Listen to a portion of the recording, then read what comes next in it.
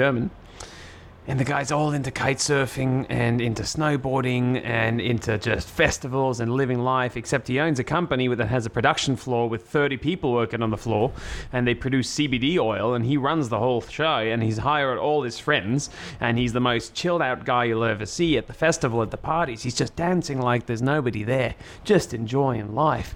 And he's always got this sort of half grin on his face, and he's just always happy. And then, in his weekends, he goes and he works as an EMT in Switzerland for his parents, in the meantime, and he's just always kind of on a good wavelength. I just imagine that you and him, you'd get along very well, and he could tell you all about the Magyar culture. I like wavelengths. You know me. I do like the wavelengths. And there was another girl at the school who was also Magyar, who I was quite impressed by her. You really wouldn't think that she was a 16-year-old in terms of just general demeanor, but I think I could say that for a lot of the people at the school we just worked for. Really. It was part of being in, the international environment. These kids, they were so much more worldly. Maybe it had something to do with IB, I don't know. But it was just miles apart from a system that, the American ones, where it's like, take a couple subjects, whichever ones you want, and the way to graduate is if you've taken the right amount of subjects. Whereas in the IB, it's more like there are interdisciplines that all need to sort of connect together, and you need to fill up parts in all of the disciplines for you to be able to graduate. It's significantly at least more thought out, even if it has its own flaws than the American one. Of course, that makes clear sense. And there are levels, and there are capabilities for each person, and they give you that choice. So it's more tailored to you, instead of saying and things that you would like to do, instead of saying I need to finish, so I'll just take whatever. Exactly. I mean, you did, Cass. Anyway, you had a story and you had a piece of music. Yes, it's in preparation mode right now, so we can keep listening to your IB experience in Germany. All I'll say is I think you and this Magyar guy will get along very, very well. I mean, just a cool guy. I mean, always wants to do fun stuff. Always. And constantly you hear him say things. And, he's also one of the only guys that I noticed when you have a conversation with him. Let's say you're telling him a story, or you just started a story, anything. And then something cuts it off. Maybe somebody walks into the room, something interrupts it. He will sort of lean back once that happens and saying, you were saying about milk trucks? Whatever. About the specific thing. And it's just I do the same thing, and I figure you do the same as well. But I haven't met a lot of guys who do pay that kind of attention to each other to be able to sort of say, I was listening to you. Continue what you were talking about. Wow. The small things we notice. It's great. It's great, man, that you say that. It's really cool, because that's probably the most core thing about friendship, which is I hear you and I recognize you and I see you when nobody else is, when nobody else is. Isn't it? There are a million African languages, but among them, I believe it was the one that was spoken in The Lion King. Shows my cultural ineptitude about this. But the greeting essentially translates to "I see you." Mm. To me, that's Greeting. It's kind of beautiful. But I felt like maybe it's just the people I've been surrounded by. Maybe it's just the fact that people seem to be a little bit more either self-involved or dissociated from each other. But to me, it's that I notice it when people behave this way to each other, which must say that it's not the norm. It's that you notice these things because it's noticeable. I don't know. We're also looking for a mirror to ourselves, right? It's so hard to trust anything that happens in your own mind. Yeah, and I'm listening to that Japanese guitarist, Masayoshi Takanaka, in his 1979 album, where somebody commented, "This is probably the happiest man of 1979." Okay. What was the name of the album? All of Me from 1979. If you want to put it on, I'll sync with you. Oh, we're going on a different wavelength right now. Well, that's what I'm saying. Like, I'm happy to pay whatever you want to play. And it's the most difficult thing right now for me to first to move whatever I wrote on my laptop to my phone because there's no Wi-Fi. And Just take a picture of it. And exactly. Let me do that. And What I'm are you also kind doing? of like not here, if you know what I mean. If you know what I'm saying. Oh, where would you be? I'm everywhere. Why wouldn't I be everywhere? Why can't you be everywhere? Why do you have to be somewhere? I mean, well, you have to be. I remember there was a girl at our high school that claimed to be from everywhere. That is true. And I remember that particular video haunted her for a while. We were, it's kind of a mean thing, you know? Just going after people, teasing with little So- things. When you introduce an idea, do you usually it's like a rough idea, so you're talking to your friends, like you're not talking to anyone really that important, you know? Do you like to preface your idea with anything, or just do it? The jury's kind of out on that one, man. I'm 50-50. It depends on the idea. That's all I'll tell you. Yeah. It also Right. depends on like how you preface. Like if you're saying like, "Oh, this is just a rough draft. It took me 10 minutes. It's just a rough draft. Don't judge me." It's very different to like, look, I went to certain places where I didn't really develop the thoughts in a deep sense yet, but I feel like I'm at the kernel of what I'm trying to get at, and I'm trying to explain. I want to show you where I am, No. so you can jump on top of that and decide how we can build it together. That's a very different kind of preface. There's so many prefaces. So many ways. But you see what I mean? It's very circumstantial. Like you cannot make a rule about this. That's why I get really tired of people who say, "Well, I'll just don't say anything." I'm like, no, you're missing the point. Oh man. So okay, then the only thing I'll preface with is I'll tell the audience the song, and they have to listen to it. And there are names in here. Yeah, we can bleep them out. We could just change them Okay. or bleep them out. You know, like we can do whatever we want. All right. Okay. Sweet. Man, I was writing. Let's see if something comes out of it. Man, we've missed this, dude. We've missed doing this. We're gonna keep doing. The podcast is great. It's a great place to do this type of shit. Yeah, because I need to do it. You know, it's a performance. Yeah. It's not like Exactly. I'm telling Rob. Exactly. Or what's your name's friends an idea. Because now we have like 3 people listening to us, so there's some pressure Exactly. to perform for the audience. 2.5.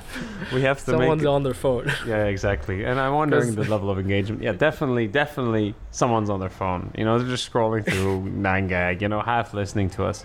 You know, but it would be a lot to ask of someone to say, "Listen, I want you to sit completely still and close your eyes and listen as we speak Right? and hang It's upon never like our that. every Never. words." That is the respect I demand. I do not. What's Eddie? All right, man. Let's just do this. Okay, for Oh, you sent me the song. for music, just put it on repeat.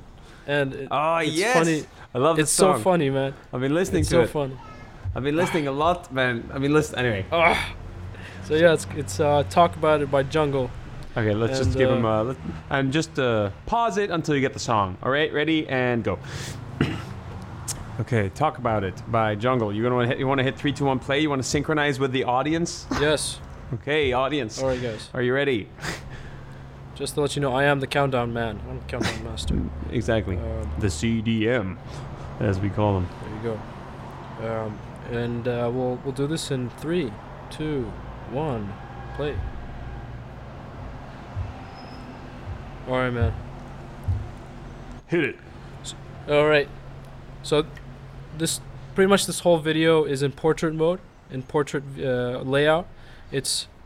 We start with just ringing, black screen, and it's the iPhone ring, and then you see my face, like in the corner of a phone call, and then we see Rob's face, and then we just keep hearing it ringing, and then Yasmin comes up with so much enthusiasm. She's smiling. She's like, "Hey, what's up? And then Kabriti, like his construction hat, and he's like, "Min ma'i." Then we have Jude. She's in an office. She's like wearing a suit. They have blueprints behind her, and she's just like, "Oh my God, it's so good to see you." And then we have Raja in his workshop, and he's just, just doing his thing, and he's bald, and he's like, "Hey," just keep going. Like he's like, "Ewa, shufu and hina," and it's just like behind him is L.A. It's just like a whole sunglasses, chill, tanning. And then Hatem goes like, "Wallah yawm mnih." So we're just talking, like, it's like a conversation. The whole video is just a complete conversation, as if you're talking to someone. So he's just talking about his day, "Wallah yawm mnih," and then he shows like, it's under the view's upward, so you're just basically seeing his face, his nose mostly, which is kind of an inside joke with the nose. And then Talal Abu Ghazal, other people just like, "Reunion? Oh, wallah sma't fi." And then other people like, "Oh yeah, but I got this thing," and then like they show their baby, because we have babies now. The Sterling or and they're just like chilling in the room. It's like completely dark. You just see the laptop amazing. Screen, and just they're doing their thing. And then like Zach, Abdullah, Faisal, all these people are just coming in and talking to us, and each one is in their own completely different world. And then after that, man, we tell them, like, Rob goes like, "Hey, we got something for you. Open the door," or like, "Go outside," or like, do whatever. Call your girlfriend. And with each person, you see like the preparation of like the delivery man go in, or like a whole Debka troop, like in 3 different locations. So 3 different people, they're coming out, they're fixing themselves, and then like suddenly, or someone with chocolates. Man, the ideas are crazy, like endless. And then like just at the pop, it's all reaction shots and like people dancing Debka or like playing violin or dancing together, whatever. It's just like, oh, this one with like shawarma, where they like have like 50 shawarma boxes coming into the room in their office, for example. And then that's it. Like, it's a reunion. Man, amazing. Like, just ending credits. Yes, this is it. I'm like, I was following, and then you get to that part near the end, and I'm thinking, oh shit, like, this was super doable. Just record the screen, record reactions, edit, easy, 24-hour thing, we got it. And it's like, go outside. You get a car. Exactly, right? No, I mean, I think the first, honestly, go outside would be cool, man. Like, I was already thinking, like, how do you do it? How do you somehow mobilize in a short enough period of time the people to be able to do this? And ideally, you want, in terms of go outside, you want one alumnus to do it for another, rather than like the girlfriend or something. Like if Hatem and Malkawi live in the same city, the idea is that they want to, that one does it for the other, and you coordinate. Listen, you call them and you show them the first call, and so you're essentially asking, okay, yo, I need you to do this, ready for this person. And they say, why? It's like, look, it's for it. I need it. Just do it, please. And then another person, like, let's just call it Hatem and Malkawi, just as if they live in the same city. And you tell Hatem, you say, okay, I need you to sort of go bring shawarma to Malkawi's office at this time and surprise him, and I'll be calling him. And you tell Malkawi, yo, I need you to prepare this particular type of thing, whatever, like a bouquet of flowers. I want you to prepare it for one person. Maybe it could be directly reciprocal. Maybe it could be for Hatem who's coming, and then like he has it ready for when he comes, and then you have something to give each other. Or you can have it as a sort of like pay it forward type of system, but it's like, then you're dealing with a thing that has to happen concurrently in a sequential order, and that's going to be a problematic situation. You kind of want individual little ones that are like rely on only each other and nothing else. I don't know. Yeah, I mean, we'll have to think a little bit more on this, and like, it definitely needs more preparation. But this was definitely like an ideal script, and I said in the beginning, like, if we could actually do this, and if I don't do it, then I can do this later in my life. Like, it doesn't have to be these people exactly. Like, this idea is pretty cool. It's true, and it's actually an idea that you can stretch in a variety of different ways. The idea is call people, talk to them, and then send something interesting or something joyful, right? I mean, I'm thinking, like, what's a thing?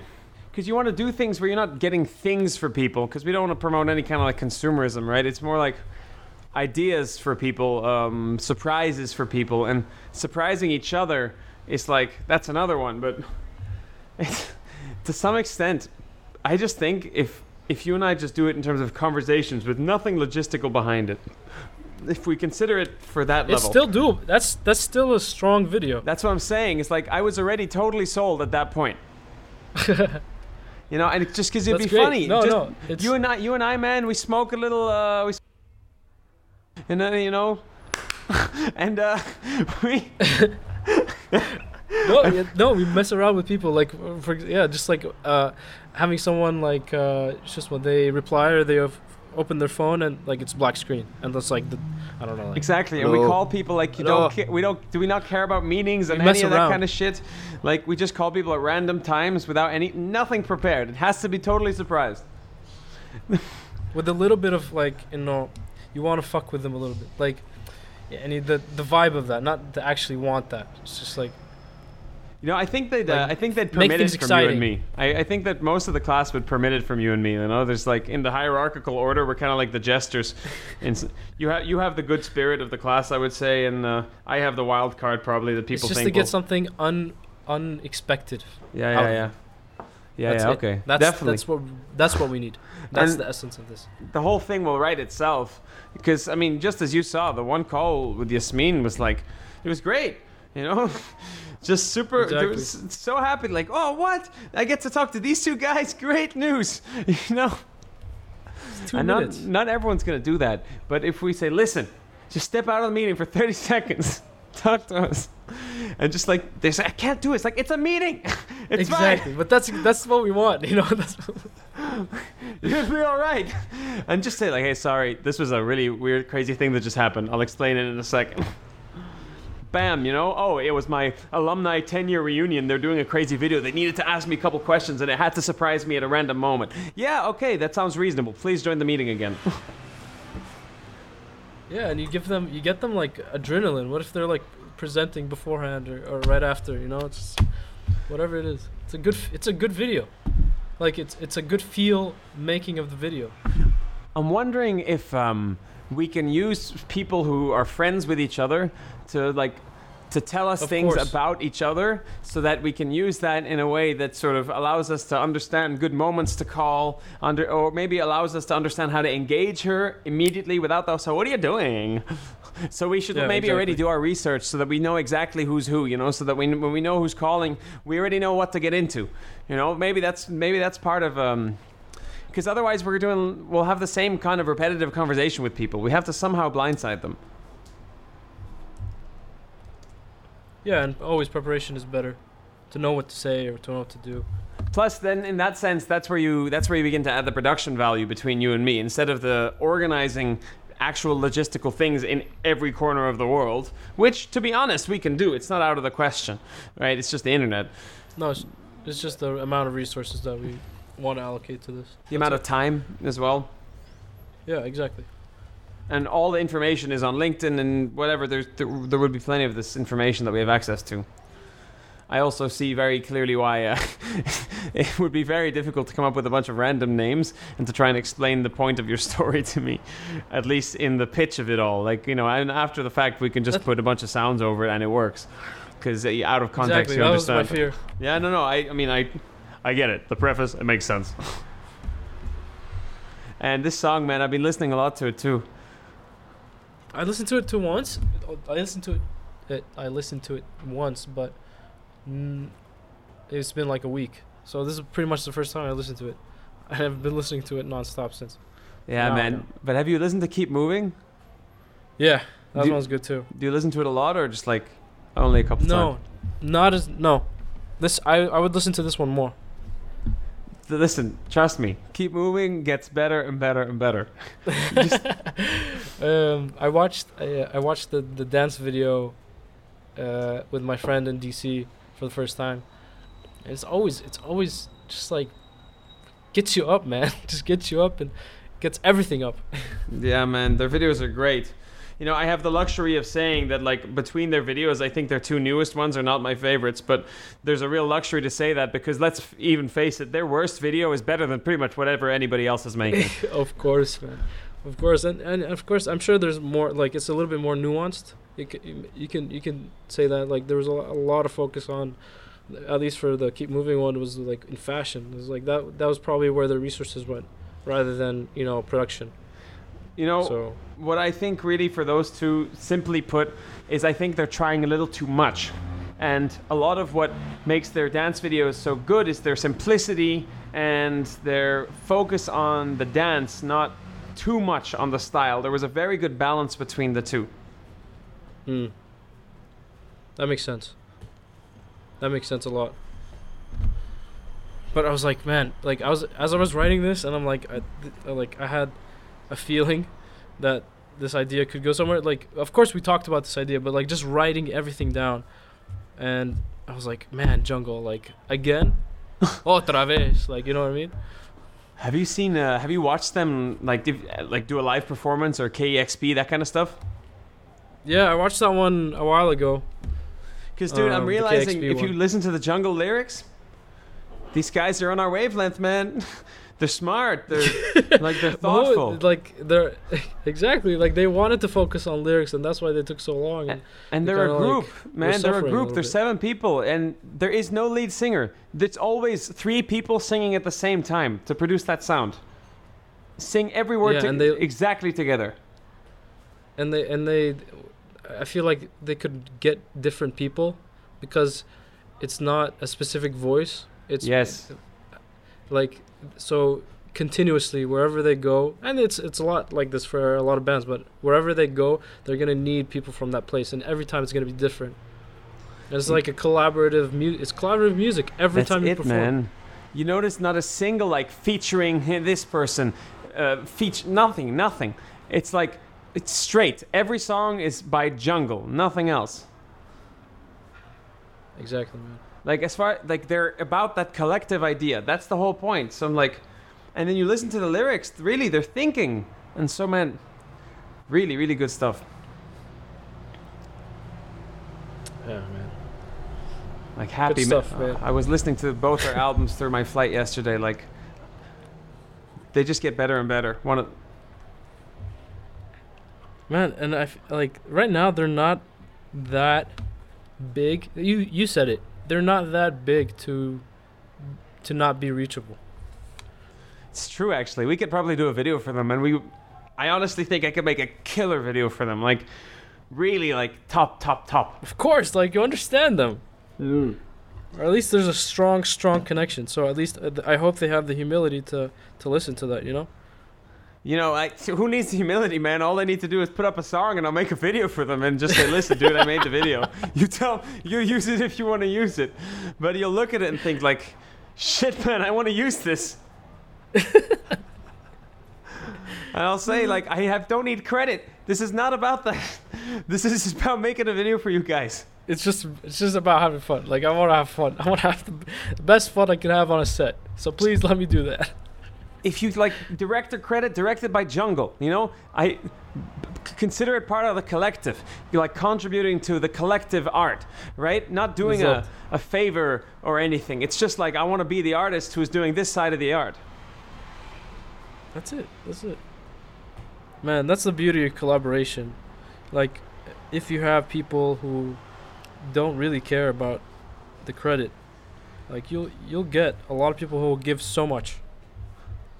You know, and you don't get that beautiful. in a lot of places where you dedicate a lot of work or hours to. Like, if you want to maximize the hours of selfless work, then be an artist.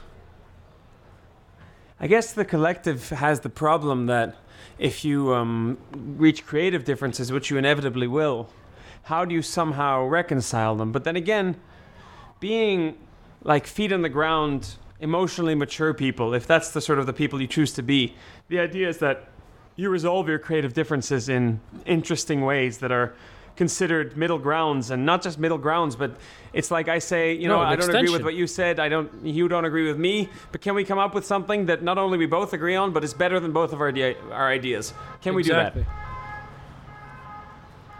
Like, it's just like, you have to sort of understand that's a road bump you're gonna see. You're gonna see creative differences. Either you address it before you do it, or you be a reactionist. it is of the essence of creativity, or like a lot collaboration, let's say. That's exactly it, man. So you need it. You need it. I'm listening to Happy Man right now. That's a song that gets you moving. Oh man, yeah man, for sure. That's my go-to song. Oh, so good. But have you listened to the lyrics of that song? Yeah, yeah. Buy yourself a dream. How's it looking? Oh man, so good. But everything, like, and their new album's coming out really soon. Yeah, man. It's just like there's only so They're gonna many be times. in. Yeah, who? Where? You're not a. Are you a guy are you a guy of concerts?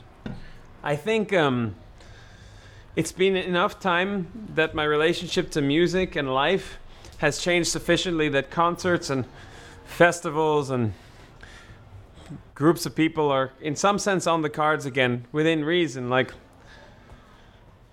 concerts are also about an energy, and a lot of concerts are a little dark and murky and full of beer and sticky. But I don't know, under the right circumstances with the right music, maybe put some earplugs in, you can enjoy the crap out of concert. You know, it's a show. Someone's putting on a show. They're entertaining you. They're creating an atmosphere. I guess it's just, it tends to be a little bit too far out of control. Not that I need the control, but when you're being tussled around in a group of 1,000 people full of sweat and beer and blood, and you just think like, well, there are parts of this that I'm not enjoying as much as I thought I would enjoy. And sue me for saying that.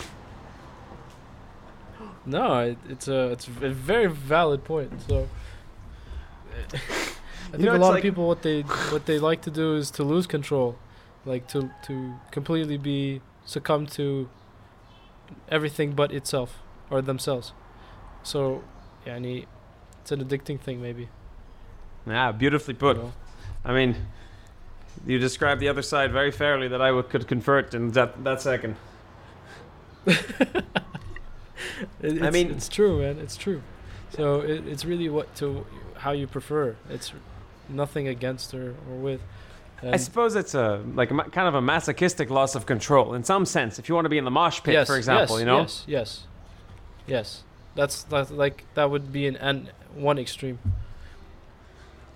And like to be engulfed by someone else's music, and it's especially when it's live, especially when it's like tailored to you and it's there. You have a physical connection with them.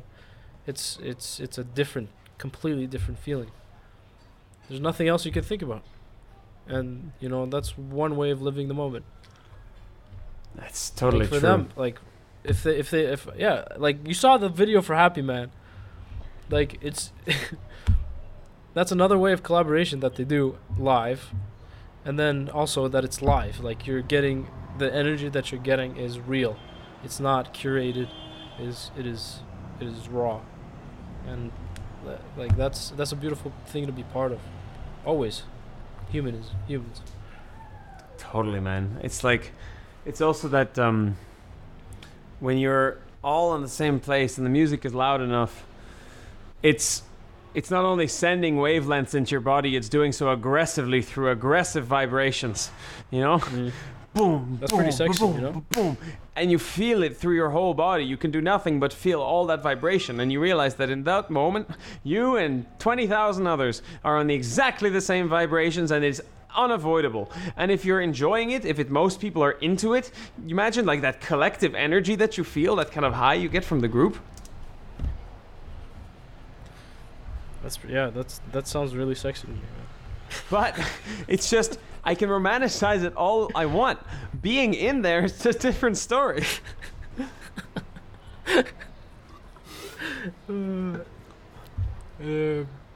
But I think if like we could go to the concert for them, I don't think we would regret it. No. Look, especially not a band like this. They're not selling out stadiums. You're not getting mosh pits. It's going to be a Paradiso Amsterdam type of venue. 1,000, 2,000 people, maybe a little more. And they're going to put on a great show. And there's going to be a little bit of, like, it'll be a cool venue with great lighting. And it'll be 1 hour, you know. 2 hours max. Of course it'll be worth seeing. Of course, I would love to go to a concert like that. And I'm just saying that there's an extreme at the end of that spectrum that I was not drawn to, you know? Yes, I agree. I would agree with that. Sweet. Yeah, totally sweet. So I guess we got there. I mean, Yeah, well, we're good on the idea, so I guess we can just talk now. No, now we can talk about whatever. Whatever. Because we're not talking about whatever. No, like I feel like we've refined it. We've gone a little bit closer in terms of how we want to phrase this, or in visually. And like preparation wise. In some sense, writing wise. I guess all we do, like maybe instead of what if we just define the stages by a sort of rough category? So the idea is that our actions within those stages should follow the category. That's to say that stage 1 is research. You know, you can understand whatever that means. You research, you know, and you're going to prepare your stuff. Stage 2, it's the calling, you know? Or you could say that I guess you could do research and then like secondhand research, firsthand research. I don't know. Maybe this is complicating things unnecessarily. I mean, listen, we can kind of film it. Oh, this is complicating it. What am I saying? Yeah. Like, we want to give it some structure, right? There has to be, otherwise we're going to be dealing with so much footage. Like, in terms of how we phrase our questions, the type of story that we're trying to tell through everybody, right? And then the little pieces we pick up. Yeah. It probably will start with, like, looking at the list of friends and, kind of boxing them and in terms of situations. And match it with what we're trying to say. Let's say it turns out somebody loves Ferraris. You know, maybe that's a bad example because of the expense of it all. But let's just use it as an example. You ask one kid, hey, what does the other one really love? He's like, oh man, that guy loves these Ferraris.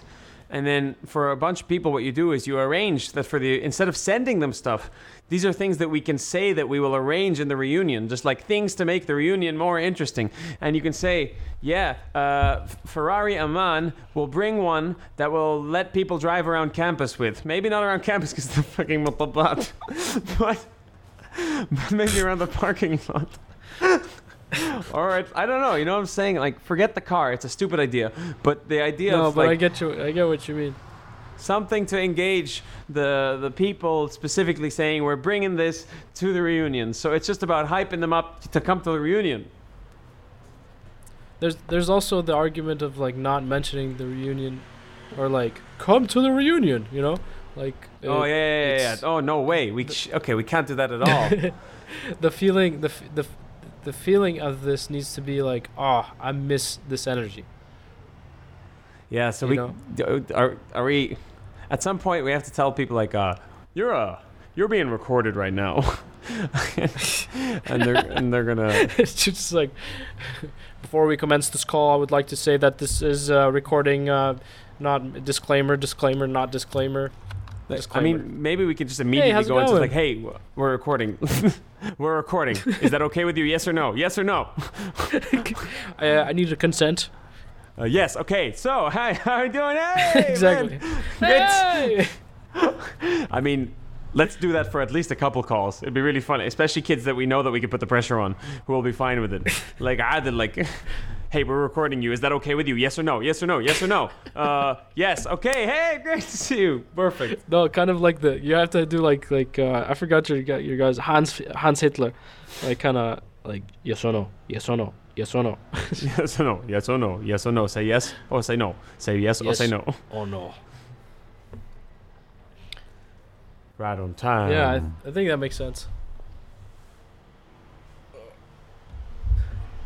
Yeah, talk about it. What is it, man? It's kind of like a classic beat. What I checked on Spotify yesterday is just like Jungle's, the playlist that they make. Yeah, There's a song right after on the Jungle Special Tapes archive called "Mysteries of the World" by MFSB. We could put it on, man. Let's try this together. Yeah, I got it. "Mysteries of the World" by MFSB. You ready? Yeah. All right, in 3, 2, 1.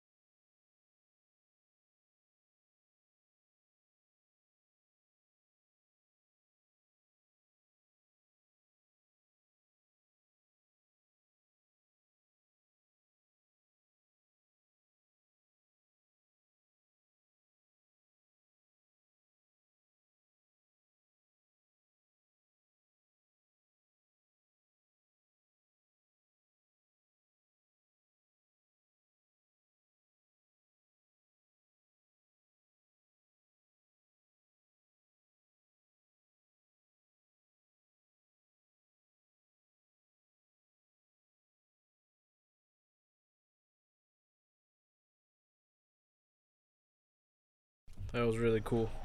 Yeah, man. Yeah, that was great. So, listeners, if you're just tuning in, thanks for sitting through 5 minutes of pure silence. Hey, we're a radio now. We can Yeah, put music, exactly. you know? We're radio now. I thought of an idea where we can like listen to or watch something. It's good. And we just like we turn off Discord and we keep recording. So like commentary or like we're talking to each other. Yeah, but Like we were like, probably, we we have will talk over each other too much.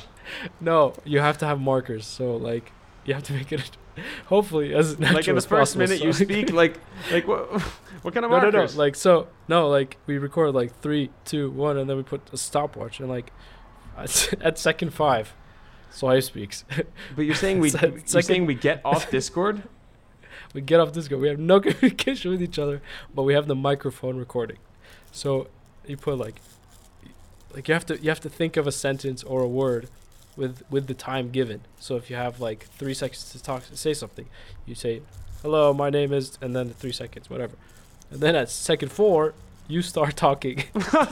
Okay, I get it. Okay. But anyways, yeah. Oh, I need to listen again. Okay, so essentially what it is a conversation between two people that you need to somehow keep making sense, even though you have no sense of what The only thing but you're watching the something. only thing that unifies you is that you're watching something or listening to something. Okay, so maybe it's like instead of the precision of like this 3-second mark, we could actually create a. Well, you don't need to complicate things. Like all you could do is just create a sort of an on-off type of switch that both you and I can see at the same time, and somebody's just like pressing it interchangeably. So it just like says like, Prince Gabor, Prince Gabor, and you just speak even though you don't hear what the other one is saying. You know, like that would probably be the system to do it. Do you feel like there's if I were to say your name like multiple times in this podcast, and like do you think that Audition can like what is it called? Take your sound wave, search throughout the whole thing, and then just delete it. You know, it sounds like we have the technology for that. Yeah, right. That we should have the It technology. makes sense to me, theoretically. It makes sense to me. But it also sounds like that's the type of thing that would be of value to military intelligence. True. So if it does not exist, maybe we should It get does on exist that. with the military. If we want to make a lot of money, if we want to make money, we can create technology that will improve military exploits, and we can make a lot of money. Well, it sounds like DC. We can make a lot of money, and we'll make more money the more times we do military exploits. The more people that get hurt make more money. No, you have to be you have to kind of avoid the obvious wrongness of it. You have to sort of stick to the rationalization part of why people decide to do military stuff. Yeah, so that the point gets across, right? Except Americans don't need to be say how convinced. Like you don't have to hold their ridiculous hand. it is. Like you don't have to hold their hand and tell them, "Oh, military." No, they'll be like, "Yeah, I want to work for the military." Exactly. Man. Living so in many DC. ideas. What a trip, dude. Yeah, that was the past, wasn't it? But you studied political science, didn't you? Or International relations, which is an interdisciplinary spectrum of of topics.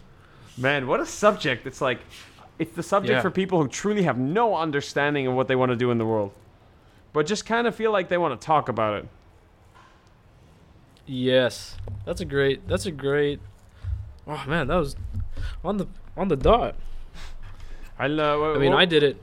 I'll explain. Isn't that was my dad said What is the it? expression something على الإبرة. Oh yeah, على الإبرة صح. ضربتها على الإبرة, I think. ضربت على الإبرة.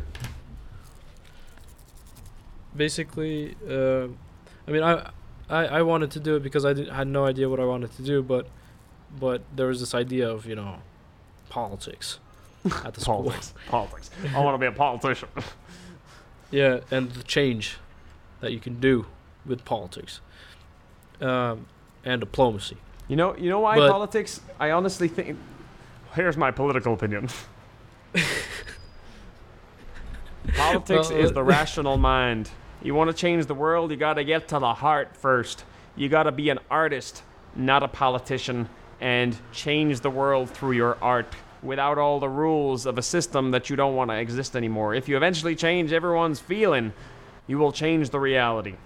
Thank you. That was my political opinion at the 7 o'clock hour. Over to you, Gabor. Well, have you heard of the book, The Art of Politics by McKinnon McKenney?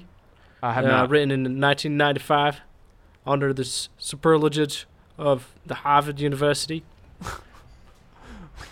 No. If you didn't, I you have should not read heard- it and know that I'm right, because Harvard is the pinnacle of knowledge. So you It's indisputable. you read this book? Undisputable. What? So you read this book? There is a saying by Mahatma Gandhi. Says, the art of politics is an important one. But Frederick D.W., not Gandhi. You know, Like, all their sources of knowledge are just from war generals. each one quotes the previous general. Who was the first? But it's just all generals, you know? Like, that's the knowledge. Isn't it kind of crazy that Gotta- we live in a world now that you have to sort of, you no longer really know where to look for good mentorship. In a lot of respects, you kind of just have to figure it out, because the language that you're working in is so different to the language that many mentors would be able to work in, that you're essentially leaving yourself totally like, well, I guess I just have to figure it out each day, like how to do this whole life thing. Like, you hope that your parents and your schooling was enough to sort of set you up to say, all right, well, let's give this a good shot, you know, with a good set of values that prioritize good things.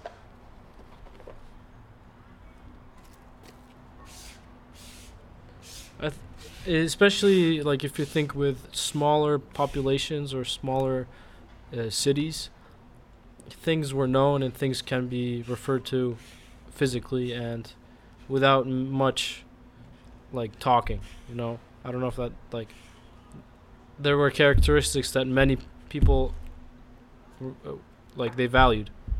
And The world kept was it close, I mean, the world wasn't that complicated, your world, you know, especially if we didn't have a global media. Your world, for most people, looked exactly the same to everybody else's. Exactly.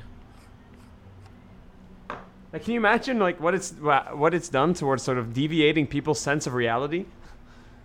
The fact that everybody's being fed their own one. And each person, you know, kind of says, my reality is the correct one. This is why I keep telling people, like, look, it's this whole spiel I do, and I have to learn to say this in a funny way, because as someone quoted Oscar Wilde, I don't know if it was Oscar Wilde, but the quote goes, if you want to tell people the truth, make them laugh, otherwise they'll kill you. Exactly, they won't listen. And I believe from my heart that people should not watch the media at all. And then people say to me, but then I'm not gonna know what's going on. And it's good to know what's going on. And I could go and tell her, why? Like, why do you actually have to know what's going on? Or I say to her, this happened to be a woman, but it's not always a woman, of course. Media is a private industry run by private, for-profit corporations. That's their job. Their job is to make profit, and they are competing. So they have to improve the way that they produce profit relative to each other. And that also means that it will affect the way the work gets done. If you look at media now versus media 50 years ago, you can definitely see that you could draw a line between then and here and understand how that line travels and how it continues to travel. And so, as long as there are for-profit organizations, they simply do not have our best interest at heart. They have no reason to act in an ethical manner in terms of tell people the facts. They simply have no reason to. And so by switching off all media is to say that the reality we have is the one that's exactly in front of you, so that you and me can begin to live in the same world where we see the same things and we understand the same things. And you do that across the whole world, what you have is you can massively decentralize the stories if people are looking elsewhere. Now, an easier way to do it is to somehow, as your call to arms to the world, have it be, we need to tell people or inspire people to tell their own stories in a way that's not cliche or kitsch, but ask the right deep questions. You could do it in a 4-minute video. You and me, we make a video that essentially says, tell your story about this. And it's like, and it's an exciting type of thought that gets a really cool conversation to happen between people, but we phrase it and position it and produce it so well in such an inspiring way that it speaks to people. And what you do then is, when you have a million stories, it's much harder to sort of look at reality in a, well, I'll tell you that the central story loses its grip when you have 1,000 stories floating around the air, and the representation of reality begins to converge because you have real people demonstrating their realities, which happen to look much more similar to each other than we would have anticipated. So there's this. So what I understood was that the word globalization, or to be a world citizen, is kind of a disrespectful one to one's own land and to one's own knowing and to one's own knowledge. Like, to say that we owe, like the question, do we owe anything to the man who's very, very far from us? You know? And it's a question that you need to ask, even if we do think that morally we are abided to, you know, the health and the wellness of another man 7,000 kilometers away from me. You know, it's a worthy opinion. I think I can build upon that. I Global agree. citizenship. I agree that it's a very problematic concept, because we don't, just as you said, we don't owe anything. And to say, I had the whole thought. Really, what you want the rule to say is respect people who are different to you are, because you may not understand them, right? And global citizenship essentially tries to say, understand them. But that's also kind of a disrespect, because, as he'll happily tell you, that anthropology is really just the lens of what we see, right? And so global citizenship is just like, I understand what it means to be Portuguese by spending 3 months there, and now I'm a global citizen. You know, really what it means to say is accept and acknowledge the fact that we are all different, but we are all one. And respect each other and love each other for that. That's really what you want the principle to say. And I just don't imagine global citizenship is the best way to phrase that idea. I think the key word I think that I see in global citizenship is duty. You have a responsibility towards the rest of the world. Okay, we have responsibility to our Earth, but if, like, we didn't have to connect with a guy from the end of the world, we wouldn't have even, like, thought of that. You know what I mean? So, like, this I feel like this argument is completely just like anti-technology or anti-industrialization. Like, that's pretty much it. And the idea of understanding one another, and just, you know, being friends, and as you explained, like, that still exists. But the word, do I have to do anything about someone else's problems, or what I think are their problems, or what I think are my problems, you know? So what do we change it to? Like, I figure something that essentially says citizen of the earth, or citizen of the earth beneath your feet, like, that's the concept, right? In principle. Yes.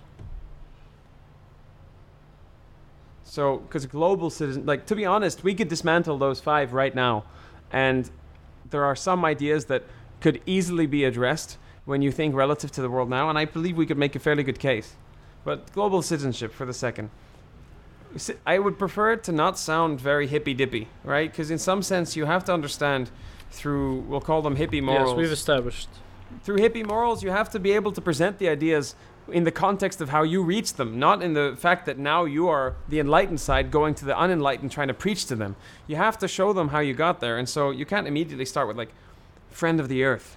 Like it has to somehow suggest that without suggesting it.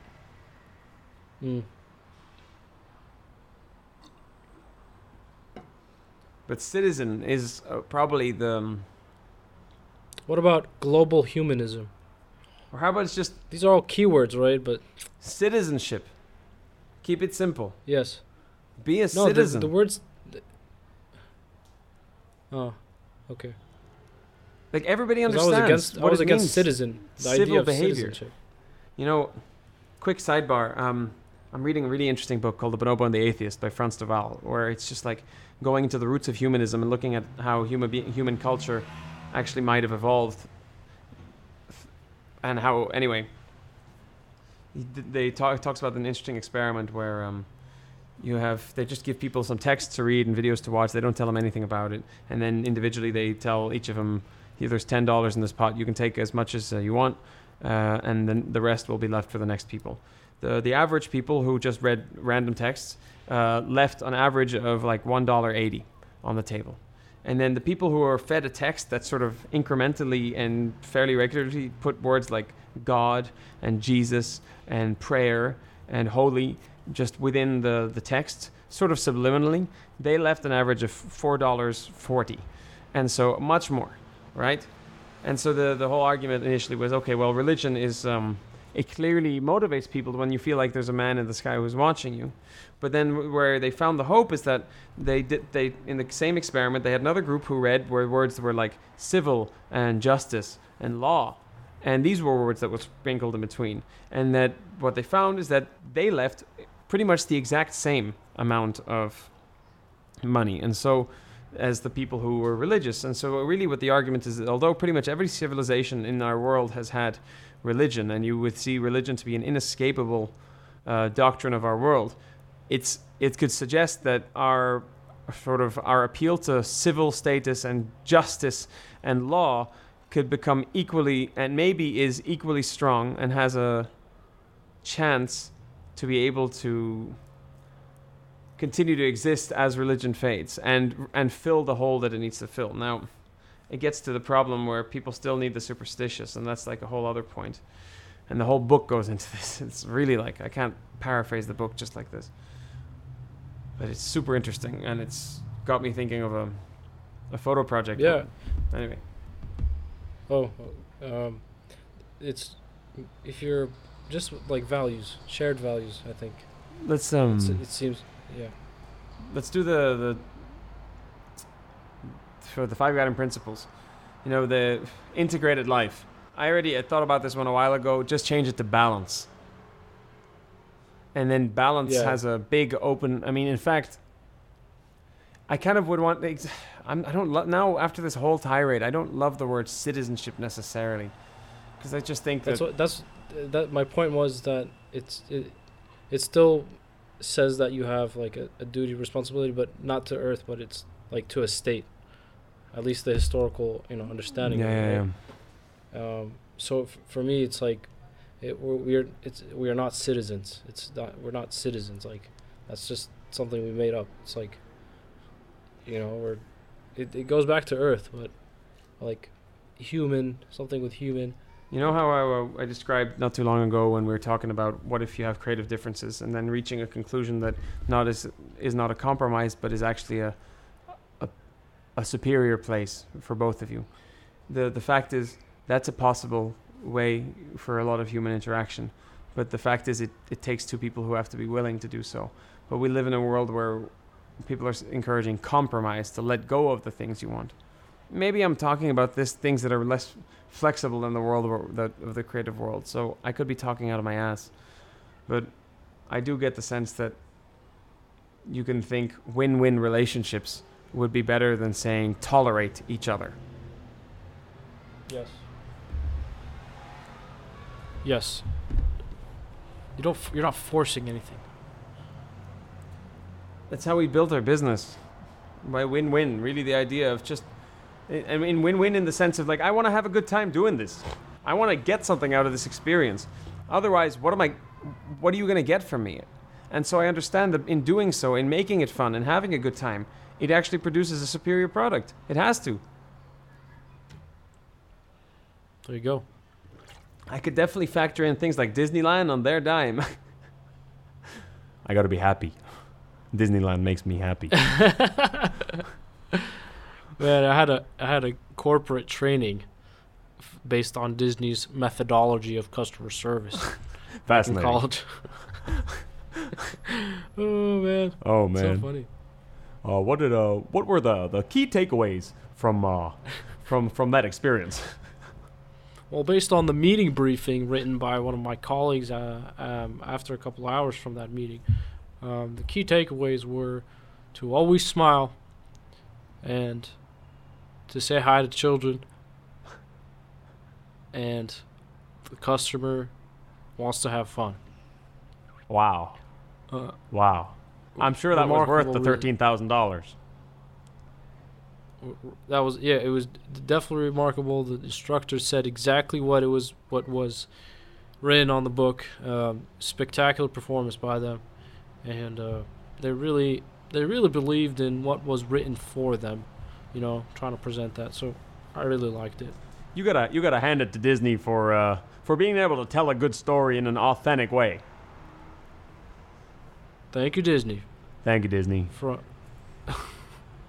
from your pretty little friends. From the You're Alive Now podcast, which it seems that nobody knows how to search for because those square brackets ruin everything, which is great. A podcast where we cheated the system. Cheated the system.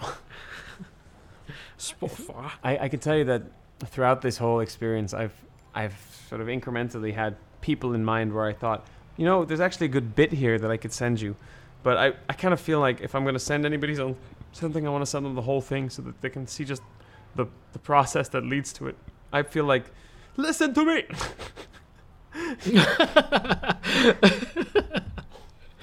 Listen, there's this. There's this a thing I 2 would minute. There's a love for you 2 minute to window. listen. It's about me talking about things I said. I think you would like it. But the fact Share is, it with everybody. there are moments where you think, you know what, dude, it would be pretty good for certain people that you would be working for to hear the pitch in the context here. It's like, yeah, Exactly. boom, okay. No, I was definitely thinking that. There was the pitch delivered with like off the cuff and good enough. You don't have to like rehearse it, just as you said, like lines that are ready that they really believed in.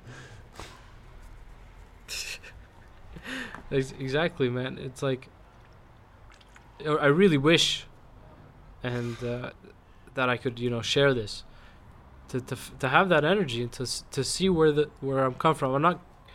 It's not polished, but I mean, of course we feelings could. there. We could send people excerpts, and they tell, "What's the name of the podcast?" Like, sorry, we don't divulge that. Because in the end, it's just what we're sending is a conversation between you and me. It's like you don't even have to say it was on a podcast. It's just like, yeah, right. we talk to each other, but good quality because we like to listen back to it. you never call it a podcast.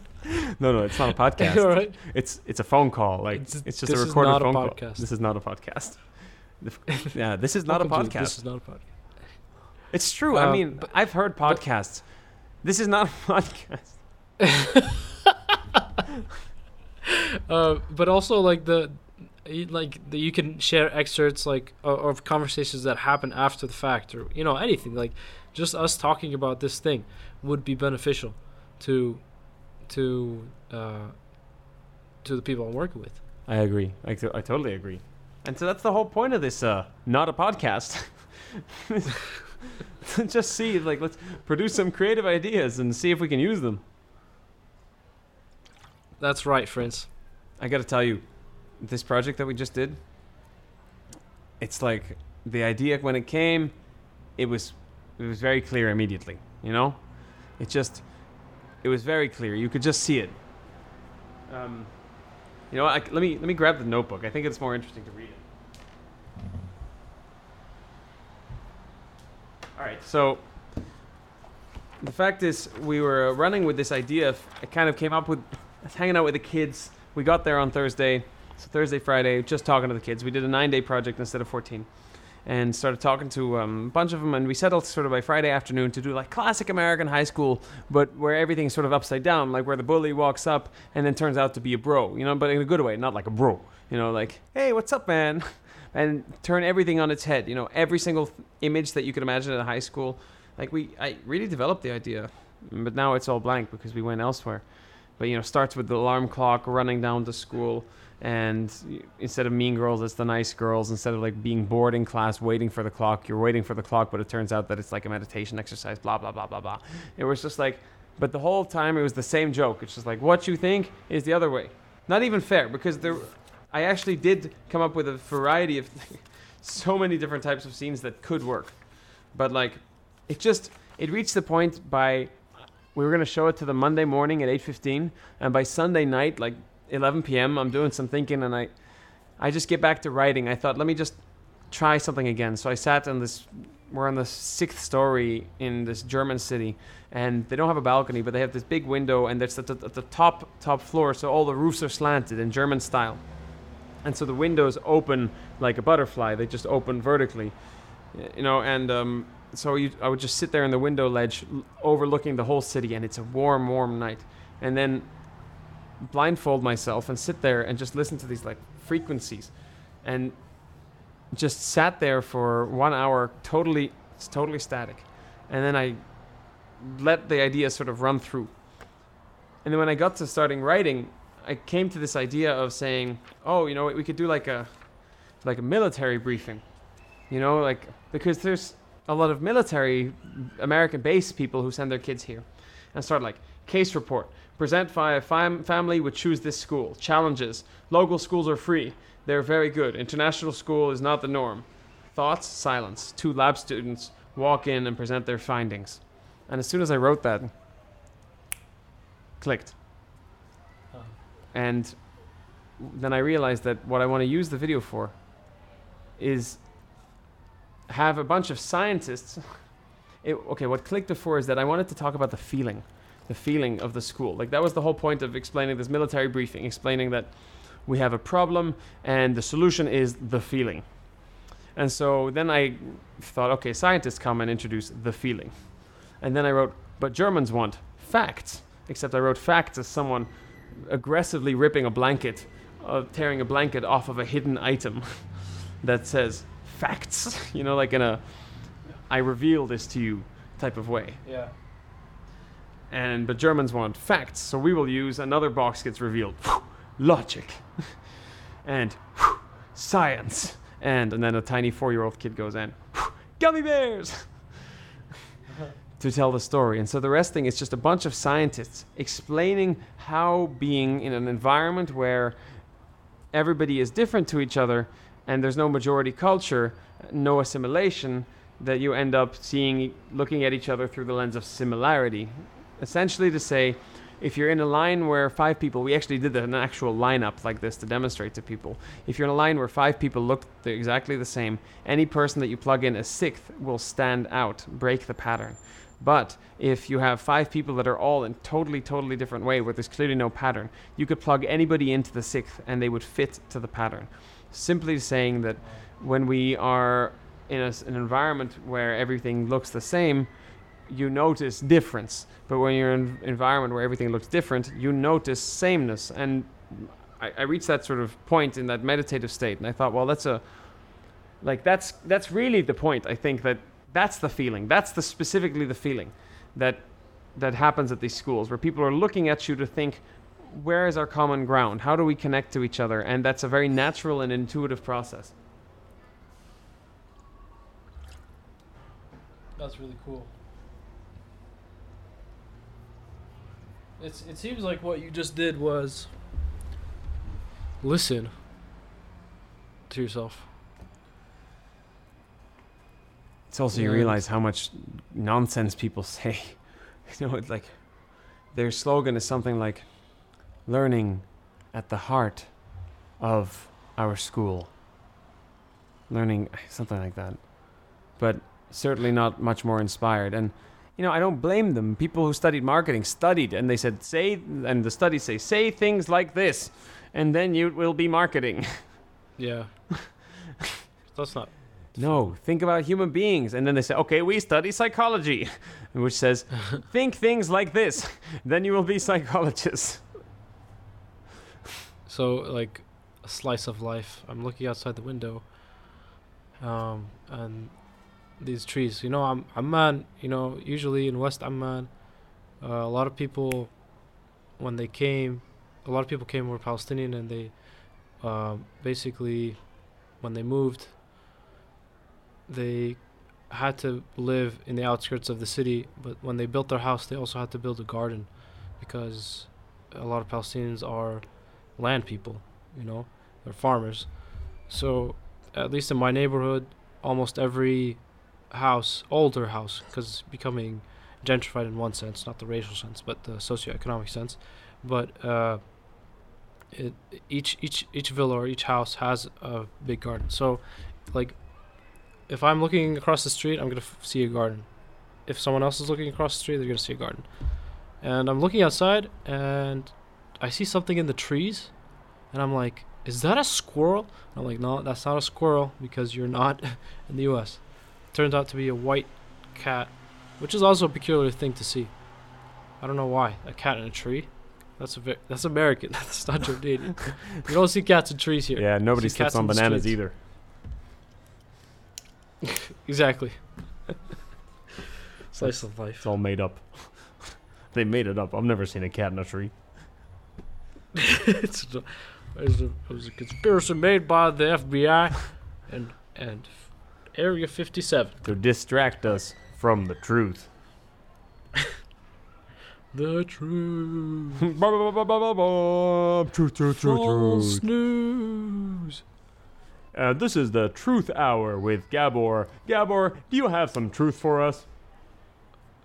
Oh, yes, I do. Don't ever listen to other people. Only listen to me. Things that I say are right. Because the other people are scary. They are scary. They are not as dark as me. Should we call that rule That's number one? Scary. That's rule number one. Could you Do not. Yes. Could you summarize what's rule number one? Other people are scary because they are lighter skinned. So you said do They are not listen to anybody but you. Was that the rule? Oh, you're going. Yes, back to the beginning. Do not listen to other people All right. Do not other than me. listen to other people. Then I would say, what's rule number two? Only listen to me. What And I say okay, and is no, and correct. don't say anything bad about me. I want that one for sure. Yes. Do not say anything bad about me. I want people to listen to me when I talk. So I would appreciate for them to take off, like, so that they're free at the time when I talk, so that they can listen to me and not have other things to do. Yes, okay. I think that would be good, right? For this not podcast, we want to make sure people are listening to us. Otherwise, what's the point? Of course. I think Marketing. it would be good just because we have an audience. We should probably encourage them, or rather discourage them from killing people. What do you think? That would be good. You think about that because- one? You agree with that one? I mean, I there was a pause there because of a hesitation of some sort. Of if there are too many people, it's just too many goddamn people. You know what I mean? I see what you mean. How about so just try not to kill people unless you need to. Sure. Yeah, okay. That's a better one. How about one that says don't look at the Instagram pictures of your neighbor's wife while you're in the bathroom. Like, what do you think about that one?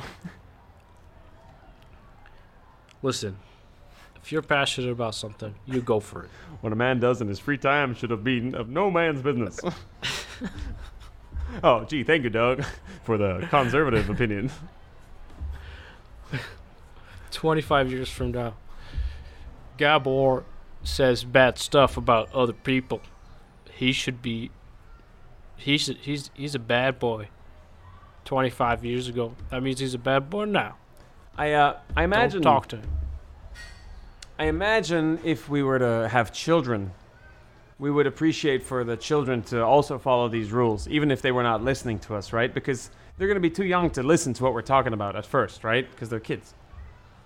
So how do we? Yes. So what's a rule? What's a rule so that they would listen to us?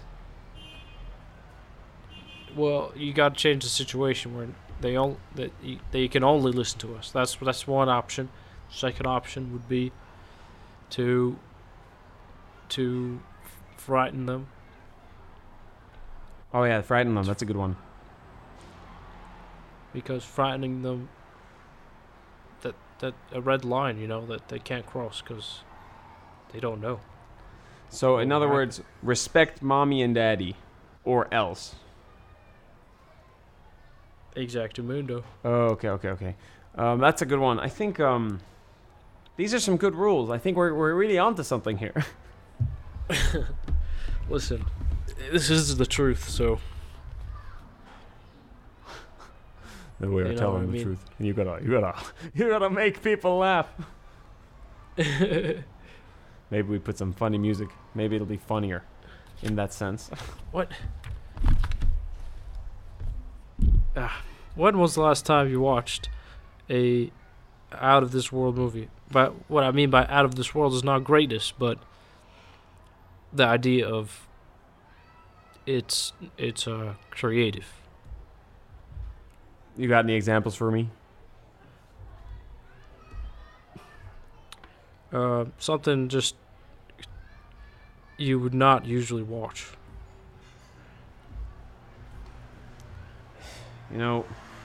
My days are so different that I could hardly tell you what I did 3 days ago. No, I could think. Is that a good thing? No, I could tell you, but no. You don't have to, but it's more that I don't know which day of the week it is at any given moment, and so I don't know which day of the month it is. I don't know which day of the week it is. So I don't segment my reality into those types of time frames. So when people say like, "What were you doing on the 22nd of June?" It's like, when it was the 22nd of June, I did not know it was the 22nd of June. Is it better if you say 2 weeks ago? I mean, like, what if you said, "Hey, did you go to a festival?" But to be honest, you asked me about the movie, and there's a lot of movies and that we watched, but it's not like I read a list of them. But I would have recommended some like interesting films to people. But I watched the Songs film that you mentioned, Songs My Brother Taught Me. I thought that was a cool film. I was really engaged in the whole story of what was happening. There's a film I could not finish. Well, I did not finish. Not could not. That's wrong. That's completely wrong. But that I did not finish. And it's called The Legend of the Suram Fortress. Okay. It's a Georgian film in 1985. And it's especially if you've induced something. Induction. Yes, induction. That you definitely will enjoy this, for what it is. You will enjoy it thoroughly. Until a point. Sorry? Like up to a point, right? Because you couldn't finish it. Yes.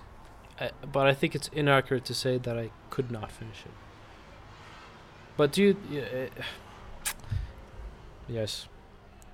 You believe that the people that were observing the spectacle with you were not understanding it the way you were? I was watching it alone. Okay. But I'm hesitant to say that I could not finish it. Because it's like you can have so much of the style, that you've understood it. I'm not saying that it's repetitive. I'm saying it's strong. This is all hypothetical. All you need to do is to watch it. It's directed by Sergei Parayanov. Is he Magyar? No, he's Georgian. Yes. He might not be Georgian, but it's by the Soviet Union, and it's about a Georgian tale. So I'll read it. The synopsis, based on a Caucasus Mountains legend that tells of the repeated efforts of the Georgian people to construct a fortress against invaders. The fortress continues to collapse until a fortune teller recalls a prophecy. A handsome young man must be walled inside alive in order for the building to stand. Wow. Wow. I mean, I'm into it. I could watch something that would send me to a different world. I have a really limited relationship with independent cinema, and it would be useful to be exposed to good stuff of it rather than just like Google. I think it's valuable to mention, like, yes, this, like, I think the difference stylistic preference that we have in terms of duration of shots. Do you understand what I mean? Yeah, like, you're entering a different world. It doesn't have to be that you like it or not. Just appreciate it for what it is. Yes, but specifically, like, it seems that I'm fine with long shots. What are you I saying? feel like you struggle with, what are you with saying? long shots. You struggle with long shots. You say it to my face. No, I understand, but that's something that I'm getting to, like actively. But to be honest, if I have induced, I can watch very long shots. It's not that I listen. It's not that I struggle with long shots. I struggle with empty rhythm. That's really the trouble that I have. Like, because I can handle long shots, and I think it's that you know what, perhaps this is a way I could describe myself fairly accurately. I find myself to be a rhythmic person. That's why when I like to talk, it's just I talk a lot because it's sort of getting into the conversational rhythm, you know, and you say it. And then listening is also rhythmic.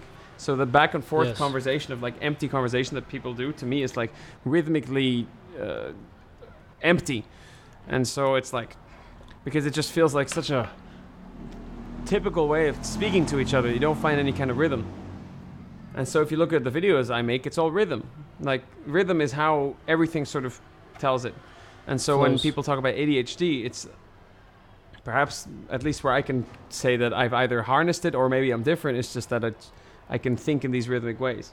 Which, to go back to what you're saying, like that Mexican film you sent, I was certainly felt like it lacked any suggestion of story in the beginning. It lacked any real like tension and any sense that a story was being told beyond us being there. And I think in the right state of mind, I could really, really enjoy that. But no, I have nothing really other to say. I'm open to watching it again. I really am.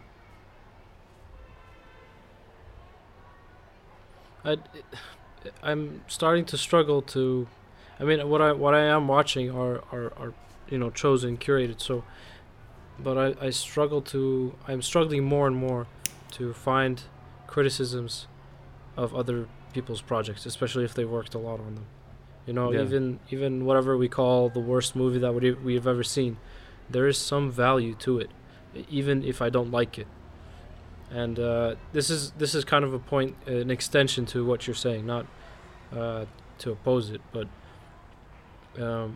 yes, rhythm is 100% important to you, and that gets you on a vibe and a frequency that you can either define and you can have others join it, you know, and that's because that's a cool feeling, or that you just prefer to be on, you know, not be on others. It's really cool. Yeah, man. In the end, the reason you might not understand or like a film is that it's simply not on your specific rhythm, or at least not on your rhythmic range of appreciation, right? Because we could say that who's rhythmic, who isn't. It's more a question of, like, the spectrum of being rhythmic is a spectrum, and some are more, some are less, some express it in different ways. Just as you said, like, there's just no reason to dislike anything, really. It's just like, did you want to finish it? Maybe. Does it speak about a measure of its quality? I say once where I draw the line is where you can see decisions clearly made in the interest of earning money. That's when I think that's where things begin to lose obvious measures of quality. Yeah. Because it's not true to the art. Like I described this thought the other day to some of the Germans, that by being in that house, I was really enjoying that this house was very carefully put together by the guy who lived there. And, you know, a shelf very carefully placed in the right place next to the window is understood that this will be good. There was a German functionality about it with a nice sense of aesthetic, which sort of gave up at the choice of the art on the walls. Because there's a beautiful like ceiling area where they put a big piece of art, except just it's like a stock photo type of thing of a rope. It's not practical. So this art is a different type of sinking. But that's not the point. The part that I was enjoying is that it felt real and that somebody lives there. That's what I enjoyed in the early days of Airbnb. You're staying in somebody's real house. And you tend to find that more when you choose shared rooms rather than entire place. Right? Because who has a spare home? Much fewer people. And who lives in a spare home? Much fewer people than people who have a spare room. And so if you want to experience a human experience, it's a little bit like what we had in Virginia. That was, in some sense, spare home / spare room. You know, it's just because it was really living with them. But there are so many Airbnbs and hotels that are just fake, you know, just made with the idea this will make money. This is a space where we place cheap furniture so it will produce profit. And being in that fakeness, that commercial, like the way that commercial ideas sort of rob the soul out of them. That's why, you know, the experiences that we had, you know, mean something. You know, where we lived in the U.S., for example, like what you are witnessing or what you're being part of is someone else's living and thoughts and experiences. That is quite humbling and quite, you know, there's that connection, you know, that's real, not money. Like if money connects us, then that's just sad.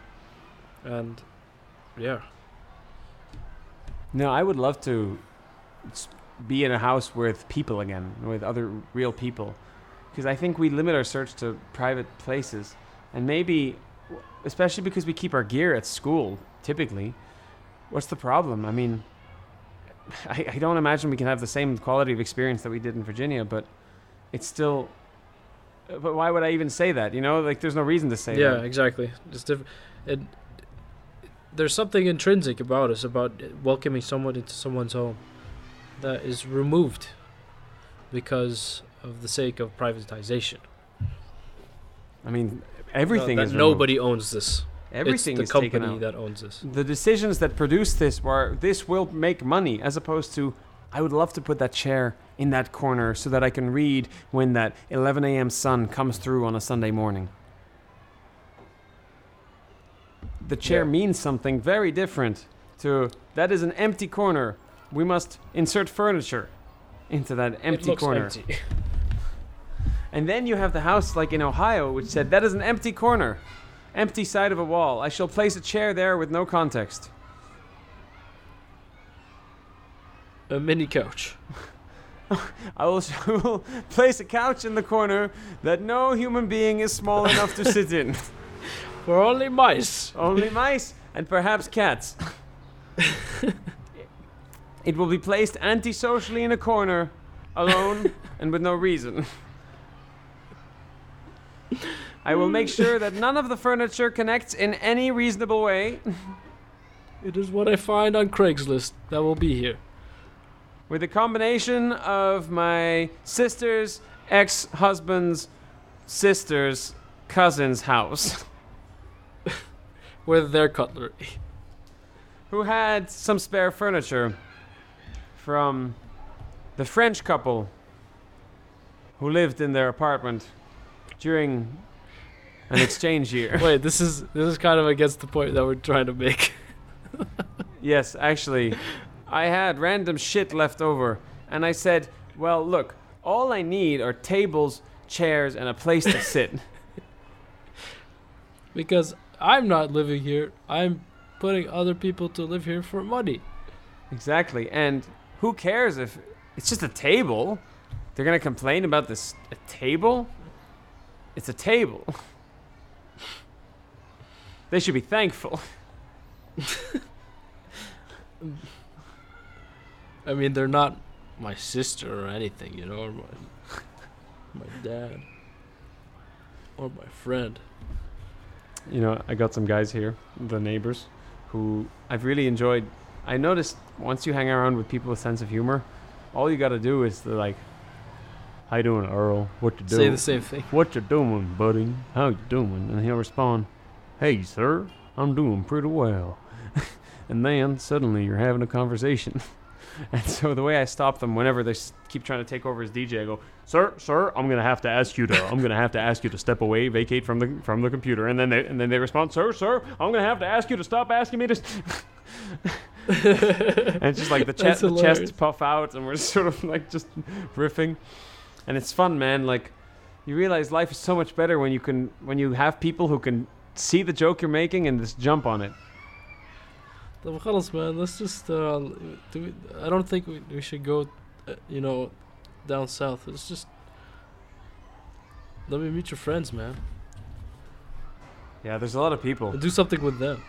Man, what I'm telling you though is that I'm like, there are a lot of cool people. There's so many, and in some sense, it's also the journey of meeting them. Like when you're, you sort of have to decide, but in general, most of the people here have fixed jobs, and so I'm thinking like if we did the Santiago instead, the people around are all like wayfaring strangers, travelers who are all walking for something, you know. And I think that the people that we might meet might be really interesting, you know, the stories that we'd find.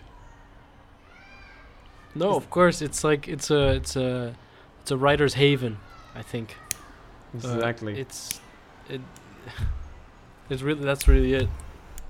Like you can find it at restaurants, for example, in the U.S. specifically. I don't know about anywhere else, but that's also writer's haven. But you're kind of working. You don't have much time to talk to each other and connect. You can connect on a certain level, where you can understand how random their story is, but then, or like how beautiful. But to be walking, that's your job, is to walk. You know, and to think and to connect. That is so much more valuable. I like it, man. I'm into it. I think it'll be better than just staying still and saying, "Hey, let's just go do 2 weeks of the Santiago." It's just totally unlike anything you and I have ever done before. Maybe we'll camp some days. You know, the people you'll meet, the stories you'll find, the photos you'll take, there wouldn't be a doubt about it, you know? Let's just plan it then. Agreed. Because there's so many routes. You could enter through France, Okay, you could enter through I Portugal. didn't even think about that. What part? I was thinking more about what the other thoughts that we had of down south. But no, this is 100%. Man, would it be too much? Okay, first idea said, let's bring a microphone so that we can just podcast or at least record thoughts together in their realist, most immediate, like present moment. You know, hearing the thought atop the mountain, you'll hear it in the voice in a way that writing doesn't capture as well. I think that audio is probably the best thing you can do in terms of balancing between being in the moment and not being in the moment. Like being in the moment, but in different ways. Yeah, you know? you'll never have like wait 1 second, like just stand, exactly. just stand right there. Can you watch my back as I walk behind and zoom out or pan out, whatever. And like all it would take is 2 of those little Zoom H1s, or maybe you like pass it along to each other. But passing along could get gimmicky, you know. At some point, when it actually would be funnier if like each of them has a microphone, then one goes running to the other side, and then like you say in the mic, "Oh, there he goes again," you know. And so you have the two people at all moments, like, and it's a totally different way of doing it, you know. And it'd be sweet. It's 2 different things, you know. It's 2 different projects, you know, and that are in the same time, but you know what I mean. Like creatively, you can create 2 great things at the same time. Man, I think it could be a trip of a lifetime. We should do this. We really should. And you know what I found, and I want to do, hopefully this year, is like the value of animation, specifically, like whatever that means, like if it's cartoons or whatever, but like of filming something that is not real, and because you're able to convey a message visually, more visually appealing or more visually concentrated than, taking footage of something. You're certainly much more unbridled in terms of what you're able to represent. Yeah, and it's more abstract, Well, you just have an infinite set of possibilities versus the fact that if you're going to film it, it has to be able to happen. It has to be real in some sense, Or you have to, like, from basically straightforward visual effects, be able to achieve it.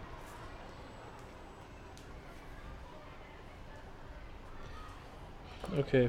Like, I mean, exactly as you said, it's like, to sort of build on that, the reason one might do like a certain type of video transition is because, like, well, I can do 7 transitions.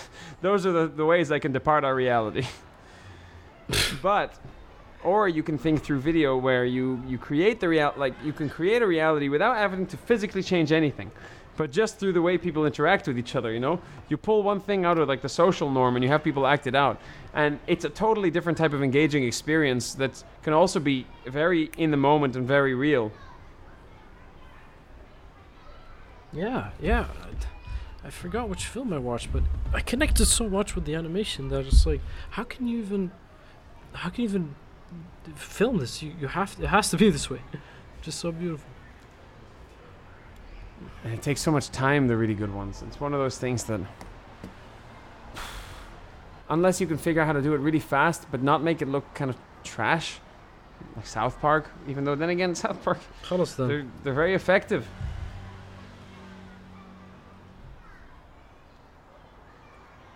But I think, like you, I would feel like I want to put more time into the creative process, to be able to endow each piece with the attention that it needs. Each piece, you mean each story? Each piece of the process. Don't skip anything. But somehow, if you think that in the world where things cost money to make and you're in the business of making entertainment, you can entertain in a variety of ways that don't have to cost a lot of money. In fact, it could be essentially free. And so for me, my ideas, I do keep going to animation, but my secondary idea is more like going on a type of non-stop kind of travel journey where you're not just travel blogging. What you're doing is using the people you meet as actors in your narrative stories that add up to, like, total stories. With just random people reading lines that you give them to read from the people that you meet across the world. I have never seen anybody do anything like that. So it's that's a great, possibility that you can do. You can do it now, Yeah. I mean, all we do is look. We have the cameras, we have the microphones. So really, what it is that you could call this whole thing a creative project. But, big but. Just as you said. There's a balance that must be stricken between the spirituality of the experience and the creativity of it. Yes, and maybe, Rob, that is the journey that you must go through. Then in some sense you could say that really we might be better off not having any form of producing anything at all, Like, no. Because there's the need. There's the urge, one thing, of capturing a story or capturing something or whatever, or creating something, but there's also the need for that because it's our story or it's our way of seeing it. So it's necessary. However, it's the balance, but it's figuring out the balance. It's the spiritual journey of finding your creativity or the creative journey of finding your spirituality. I think... Does that make sense? I think no matter what, I can see the value in both sides. There's an obvious, unmistakable value from both sides of the equation. And you could argue that you could do it twice, or you could split it up, or you could argue that you'd bring the option with you, and if you feel in the moment that it's something that you want to do, then you do it. Yes. Without having to discriminate ahead of time. It's not a big commitment, but you don't go around looking, oh, well, let's do it now. Like, you'll feel moments when you start talking about stuff, like, this is good, let's get the mics out.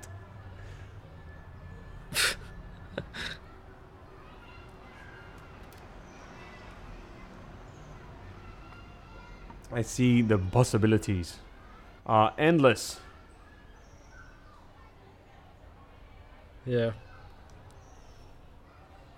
I'm surprised that These you people- still have access to induction. My inductions are very little, like, and they're sporadic. And so they are which effective. I'm- Effective. Yes, they are effective. They are unnormalized, and enjoyable. You At know- least, yeah, for the most part, yeah. No, what's funny is that, of course, like, it's no surprise at all that you would practice very careful and respectful moderation. It's just like, Yeah, it's very. just part No, of your this is, character. I wouldn't imagine you to be the, like, just like over, like, that's why I see Adil as the spiritual opposite to you.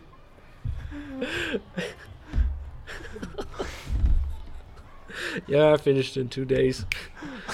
They thought I was. They thought I needed to go to the hospital. I just told them I was tired. And I got stressed, so I finished it. Yeah, right. And that's it. That's 100% how it would go as well. The fact is, I No, don't really think I could say I'm much better than him.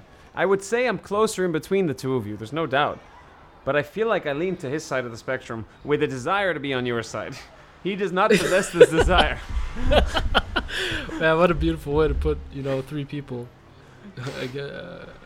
Compare them to each other. Well, you have to somehow realize that balance is, it happens, right? It's not like a random thing, well, we're different guys and we happen to get along well. Like, there's a reason why the balance happens. In a totally, like, you couldn't really imagine that, well, I was going to say you couldn't really imagine that much conflict, but I think there's a certain amount of patience that you and I could have for him that that has to run out somehow. Like, this just seems like an inevitable part of the, like, if you spent a lot of time together. But then again, it's like, I just never find myself actually getting pissed at him or even feeling like that patience losing, It's more like I understand him and I understand what it makes him, so why get mad at him for his nature? Yes, it's just. I mean, that's again, what a beautiful friendship is understanding and seeing. Because I think anger comes out of misunderstanding or not knowing enough. I think not you and I are listening just very enough. frustrated that he's very fat. Yes. And to all the body shamers out there, we have a coupon code for you.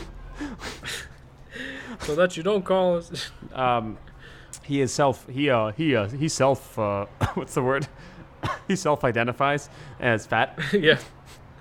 Exactly. is, So you cannot say anything against him. In fact, he frowns upon any kind of sugarcoating of the word, so he prefers we use the word fat. Okay? Okay? Can you accept that? And we carry on. I watched the South Park episode on Wait. political correctness. We're okay, go. I thought you were going to sidebar. You weren't. Let's go. I did. I watched the South Park episode about political correctness. No, it was And relevant. It was relevant. That's what I'm saying. It's like really hilarious. Yeah. How PC it's- principle? how clear, how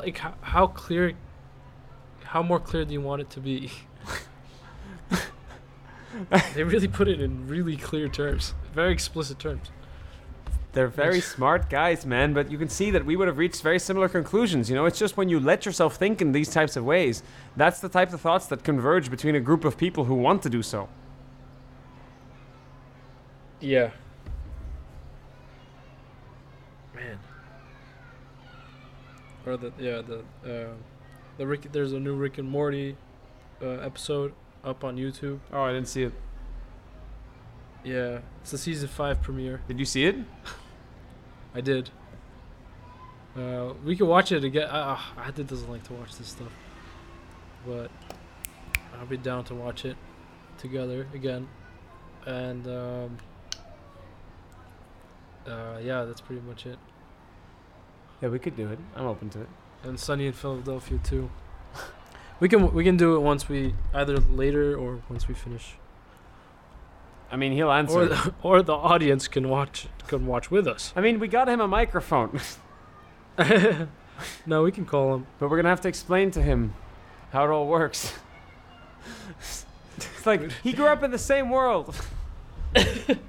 What is this? It's like explaining to a grandfather. Is no? Oh, we don't know the frequency of his phone. No, we're gonna have to get him to do it via the computer. We bought him a microphone for this very purpose. And yes, it's been. How long have we? When did we start this, man? I think we're 1 hour and 50 minutes into it. No, 5-0. no. Like, when did we start this whole thing? Did we start it in October? No, it was December? No, Sorry, no, sorry. it must have December, been. January. I think it was 2021, 100%. And I can tell you right now, Then- the first one was January 17th. there you go. It's been 6 months. Well, in some sense, like if you think, dude, October we were together. Yeah. No. It has been 6 months, and he has not been.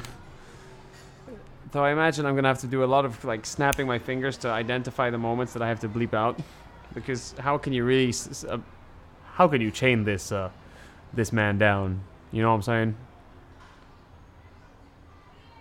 Funny guy. You just can't put a leash around this guy. He's a strong man. This other film claims to be a 2 hour 15-minute one-shot film All right, nice. with no actual cuts. Before we talk about that, I want to share a thought I have about the guy we've been talking about. Let's just call him Alex. Like, what I do find in some sense pretty inspiring about him as a sort of idea about sense of self is that he is undoubtedly a fat man. And I would say he is a handsome man. But he is undoubtedly a fat man in a large degree of fatness. So much so that the fat, you would think, would have an inhibition on his capacity to be able to attract a mate. And I imagine it does have, to some extent, a capacity, except he walks around with an energy like he is a king. Not in terms of an arrogance, but in terms of a... I am not worried. Self-respect. I'm a king. I'm the king. It's not like, I'm a king. It's, I'm the king. It's all good. And that sense of self makes people gravitate toward him and like him. He's also a super nice guy. He's probably one of the nicest people I know, despite the fact that he has absolutely no self-control. Right? He's truly one of the nicest people I've ever met. And and he's not nice in an ideological sense. He hasn't done much reading about the concept. He's just sort of naturally, simply, almost in a childlike way, nice to you.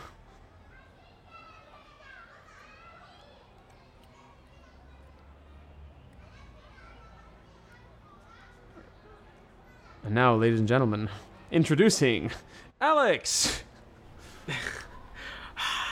Okay, now, so this is the part where we're off the air. Where we have to get him... Wait. Where we have to get him onto the call and connected and doing it right. And then, when he's up, we clap back in and we go straight into that part.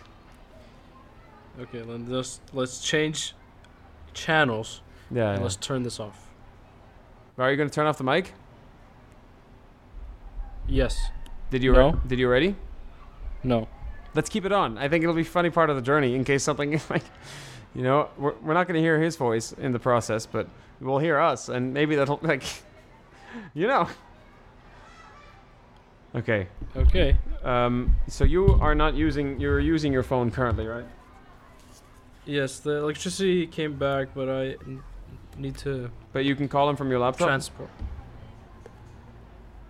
I can call him from my laptop.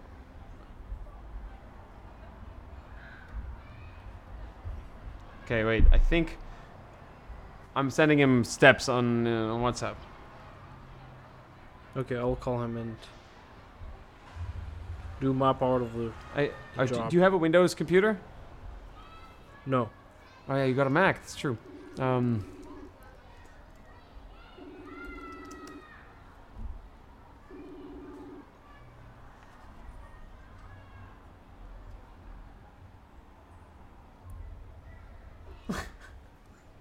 this is kind of freaky.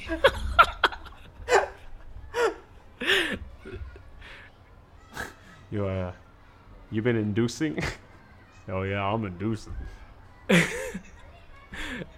Yo, the lag on this is pretty not. It's pretty good. Like it's not. There's no lag. Oh, well, I hear you. On my side there is, but it's okay. I think we just should mute. I think we should just mute our I'll microphones mute. for both of us.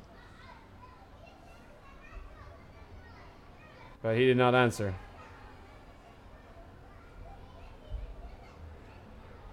We'll call again. So he did not answer, did he? No, We'll call again. we will call again.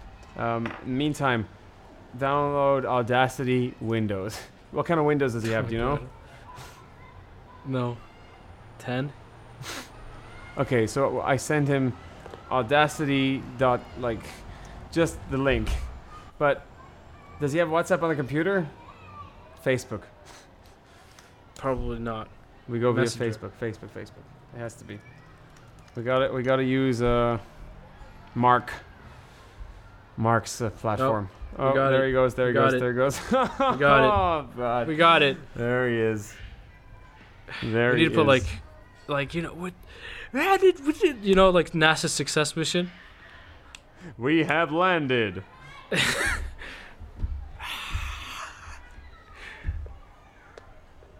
Sir, we have a set of commands for you to join us on the inaugural. Oh, you need to unmute. Can you guys hear me? Yeah. Hello.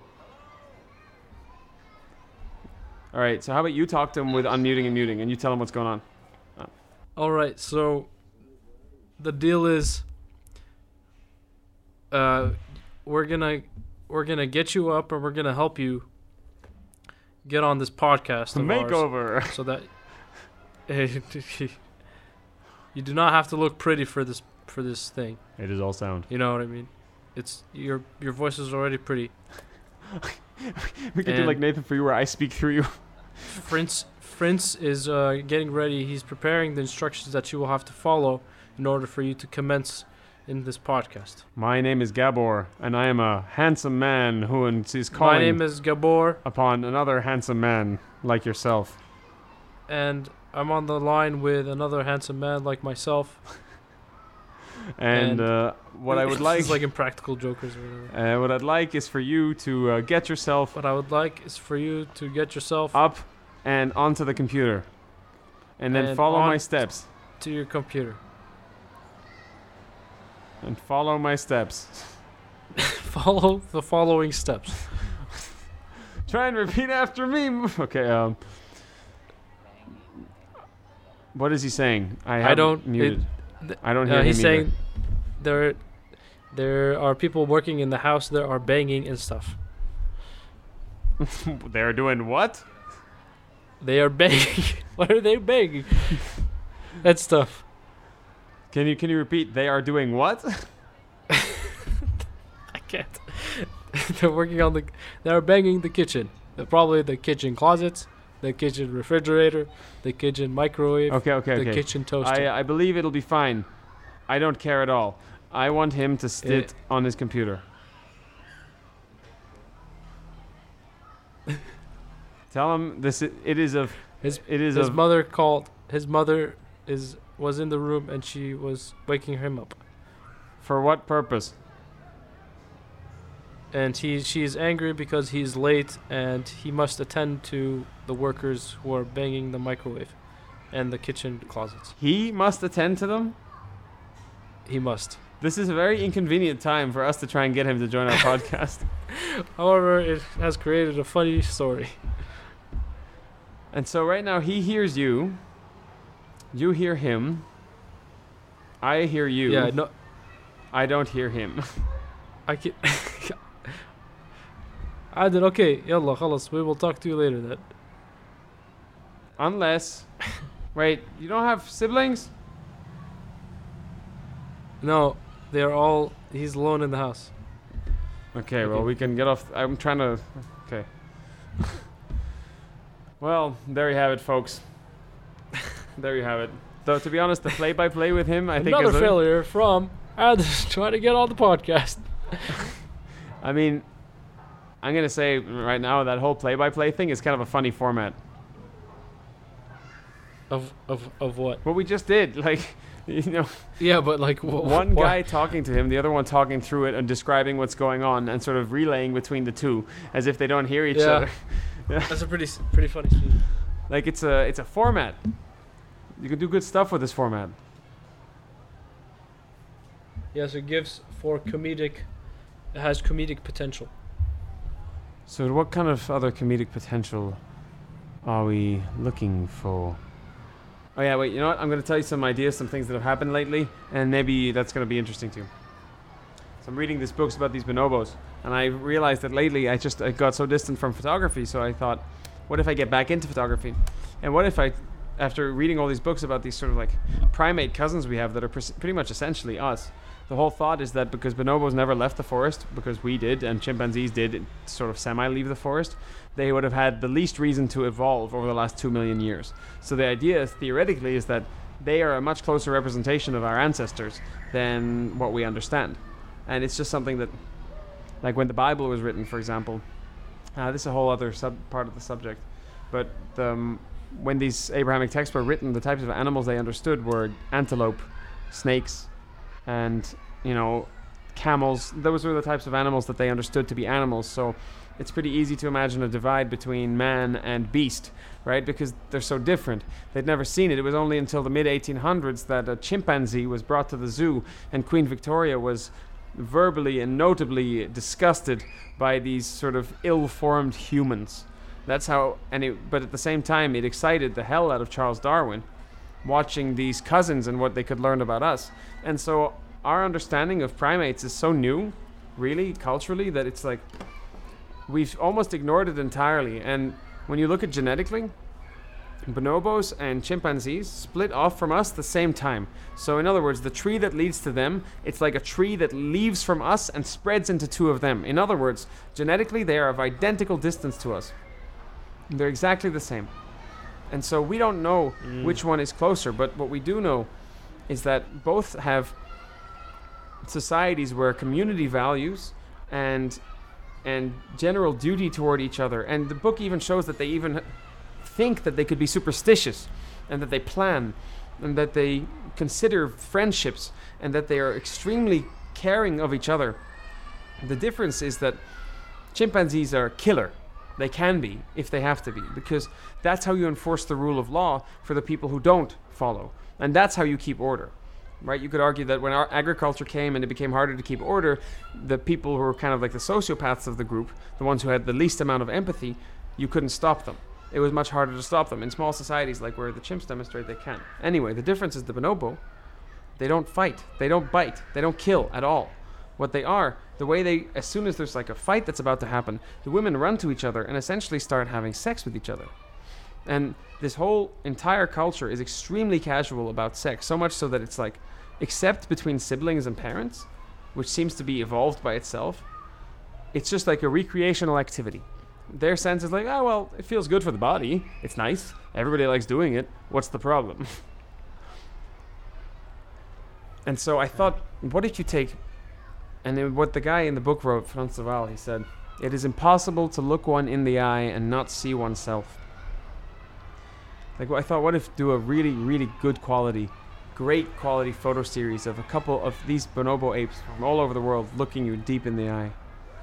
It just seems like the type of thing that you could have a very interesting experience with. And I want to contact the writer of the book to ask for his advice on how I would go about the series, who I should speak to, who would be able to show me access to the apes, and who would be able to tell me the best way to approach photographing them in order to be able to witness the emotional complexity that they show, not just in one moment, right? Because in some sense you could do the entire series of photos in one place where you're just photographing one group of them, and they have very clear facial emotions and they're different and distinct, and that would perhaps be even of interest. And then you take the project further. I think, well, now I know, because my photos are going to go up in that Swedish museum, big photography museum, I have direct contact with a person, a curator, who would be interested in at least sharing with me. If I tell her, look, this is a project I want to do, your professional insight, who do you think, where do you think, what do you think, how I should frame this thing, or how I should go about with this project, would this be something that has an audience, blah, blah, blah, blah, blah. And before you know it, there's a really thought-provoking photo series called Our Nature. That's at least the working title, but I like the title, Our Nature, which really is just to cast that mirror of the ancestor that we have, that gives us an insight into what we looked like in pre-literate society, before we had language, and before we needed religion, because religion was required with scale. The last sidebar, it's that he said one of the theories they have is that in small communities it was easy to kind of enforce the rule of law in general, and so, or at least the general code of ethics that people have, the moral code that seems to be built in. But as soon as you became agricultural societies, because there were so many more people, you needed to have other ways to be able to somehow keep the moral code in check, to not let the bad seeds go through.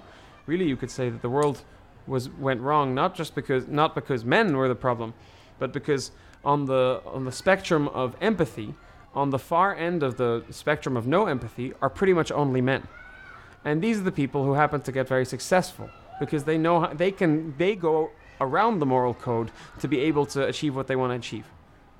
And leaves the rest of people, which include a vast majority of men like you and me, who are born with empathy, who do carry themselves in a way that's intrinsically moral, civic if you want to call it, but in the sense that you don't want to hurt other people at all, and we carry ourselves with empathy, and a lot of people do. So that's when people talk about like patriarchy and that kind of stuff. I think, look, yeah, I understand it's men, but it's just like a certain breed of men that were bred out. And before that, when you reached that scale of like society that you couldn't control, and you wanted to somehow control that kind of behavior, that's where religion came from. And so all of these thoughts get provoked around this subject. And it's one of those things where the whole subject of the book I find so interesting that you could somehow frame the entire exhibition that it's like telling the story of that book, but through the photos of the animals, and through maybe a mixed media type of interpretation where you add pieces that will provoke the certain types of reflection. I don't really have the design for that yet, but it could be really, really cool experience. I just don't know how would you go about really photographing them, because I don't know what kind of access you could get to them. Well, I think it seems like you've given a lot of thought to this, but also, about the subject. And it definitely sounds like a doable thing. So if you're dedicated enough or passionate, this should happen. And the idea of photographing them, I think, like much of what you've watched, maybe of other photographers, it takes a lot in nature. Like it takes just a lot of time and patience and learning and listening to be able to get this. And like there's no other person that could do this too, because of your, I guess, previous small stunt with animals too. So if it's anybody, then it should be you. Yeah, man, I think I see it. It's just time, and it's about meticulous planning and understanding. This is that's really it. It's a large project, like large in terms of dedication. Like you brought me to but it's doable. You brought me to a second level of thought, actually, that sort of now relates to the process of work that we have here. Bear with me for a second. Imagine that a school is actually a chimpanzee enclosure, and for us to be able to photograph the chimpanzees, we have to get to know them, and we have to get them to like us. In principle, it's the same exact thing, isn't it? And yeah, it's basically creating an other that is related to us. So, like an other that we don't antagonize, and an other that we want to intrinsically understand and be closer to. So imagine that if I were to spend a certain amount of time there, the idea is that I need to somehow be given enough access to be able to like live there and participate and get to know them in a way that I know that this is Jeffrey and this is Marvin, and I know them, and they know me.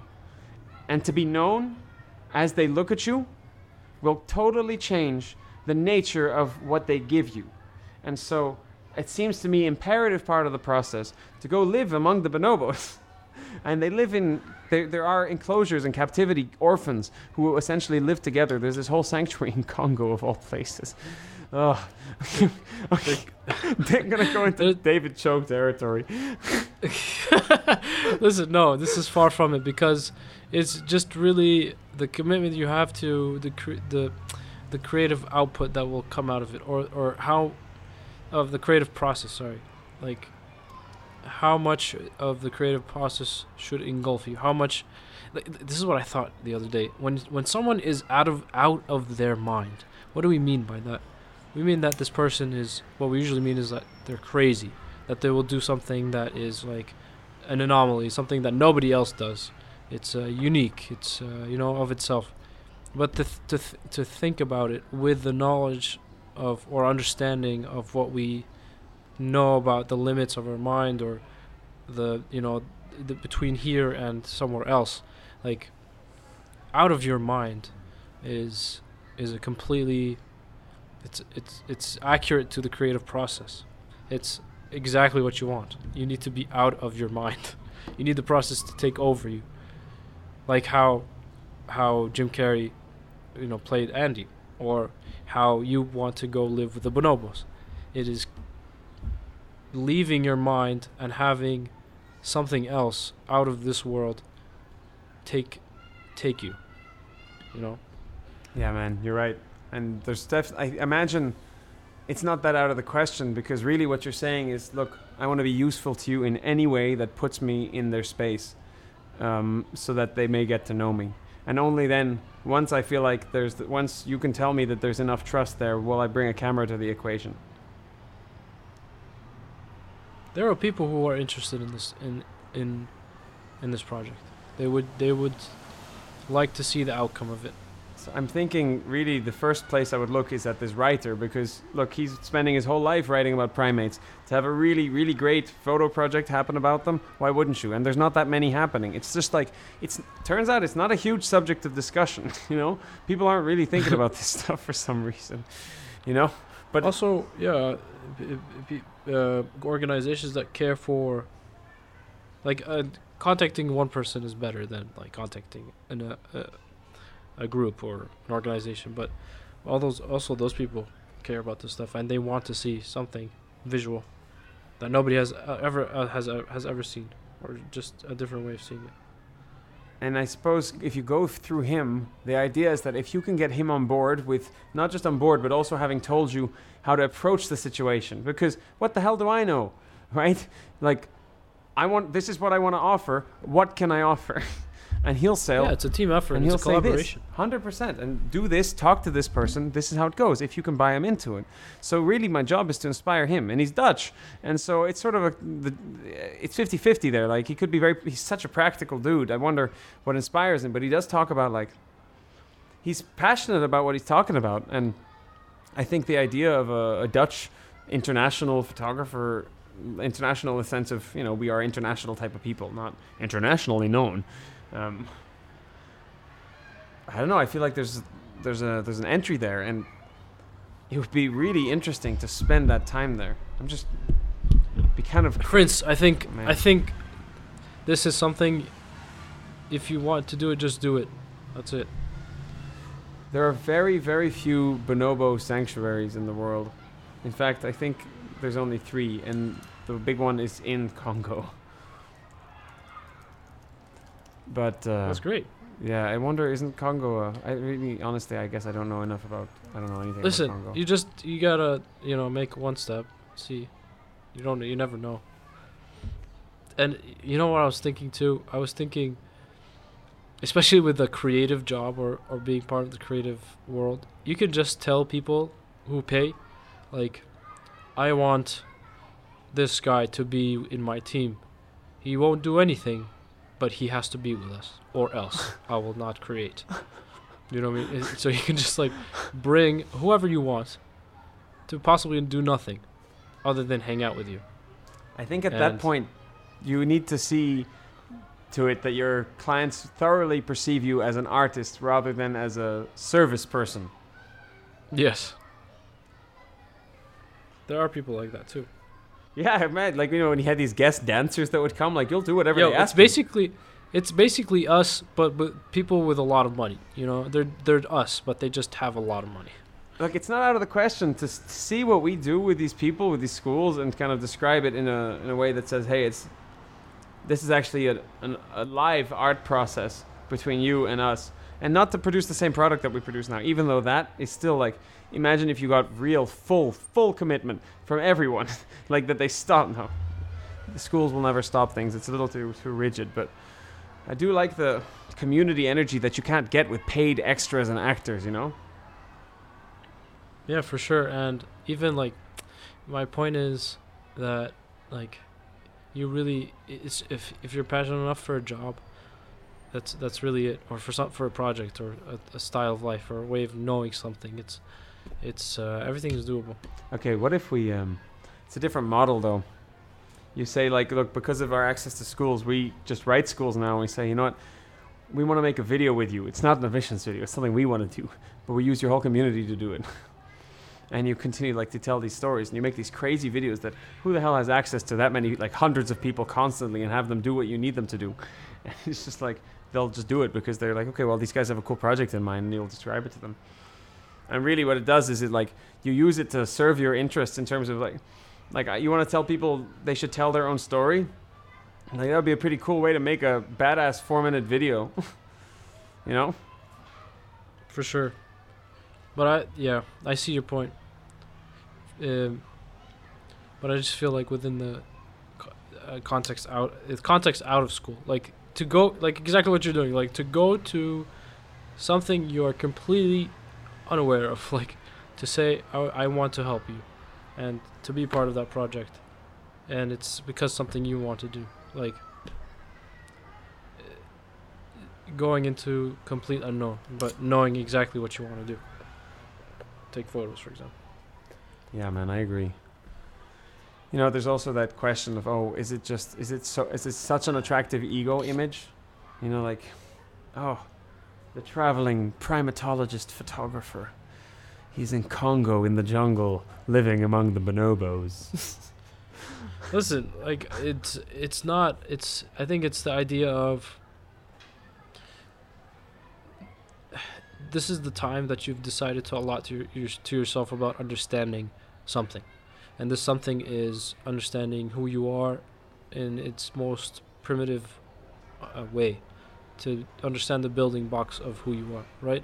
So you've given yourself the time to delve and meditate, that, and these meditations permit you to take action on something.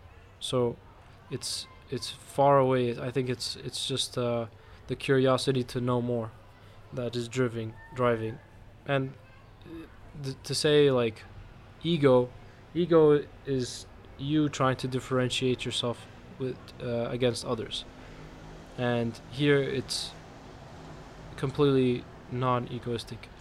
It's about knowing. It's about curiosity. That's it. I suppose the way I could qualify that is that the ego is always going to be a part of it. It's sort of an inescapable part of it. But the question is, Yes. could you, in the same sentence, say that there's enough horsepower to push the ship if you were saying that the only horsepower you got was from the desire to know? Like, is there enough there? And in this case, you'd say, yes, of course there is. Like, there's so much of the own personal interest and the own craziness of the experience. Can you imagine, like, how you emerge from an experience like that? So clearly, there's the immediate experience itself will be, like, I think a lot of women look at men talking about this whole ego image thing. Is like, dude, just get over it. Just do. Stop talking. Yeah. Yeah, exactly. Like, I would just see Elle, as I called her earlier, just in the back going, do. All right, let's go. Oh my God. And the fact that she already has experience working with primates, because, and There you go. was even attacked by some. And so, There you go. and actually, turns out this is a deep interest she has. She brought books with her from like a box that she had at home, and there's like 9 about chimpanzees. And I'm reading a bunch of them. Really crazy. Like, cool subject. Such a cool subject that people are totally missing. Man, like they Wait, I gotta read this passage. But I gotta find the passage first. Now we're becoming like an audiobook type of service.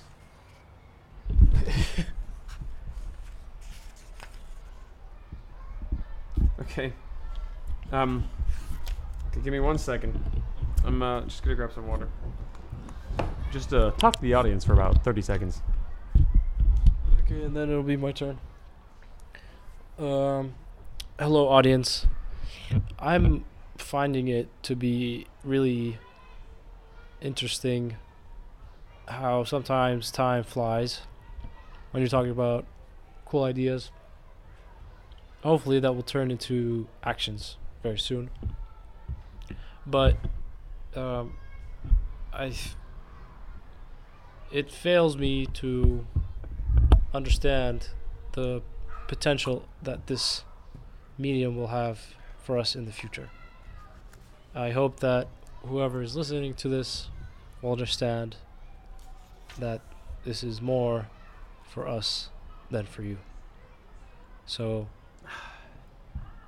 it is from the desire to eternalize something that could not be eternal, and for us to travel to places that we are unable to travel. Fascinating. I have returned. Okay, off to you, friends. I'll just start reading from a part.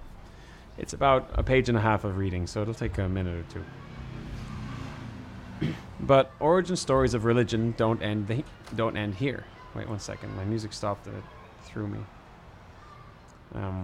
But origin stories of religion don't end here. There is also the awe and wonderment and natural events beyond our control. That this may not be uniquely human is illustrated by the charging displays of chimpanzees at waterfalls or during downpours. The first time I witnessed this, I had trouble believing what I saw. The chimps at the Arnhem Zoo sat around miserably with their, quote, rain faces, bracket, an expression of disgust with eyebrows pulled down and lower lips stuck out, under the tallest trees doing their best to stay dry. When the rain intensified, however, and reached under the trees, 2 adult males got up, with bristling hair, and started a display known as a bipedal swagger, which, one can imagine, made them look human in a thuggish sort of way. With big, rhythmic swaying steps, they walked around, leaving their shelter, getting completely wet. They sat down again when the rain eased. Having seen the same behavior several times since, I agree with those who call it a rain dance, because that's exactly what it looks like. Jane Goodall described a chimpanzee male acting similarly near a roaring waterfall. Quote, as he gets closer, and the roar of the water gets louder, his pace quickens, his hair becomes fully erect, and upon reaching the stream, he may perform a magnificent display close to the foot of the falls.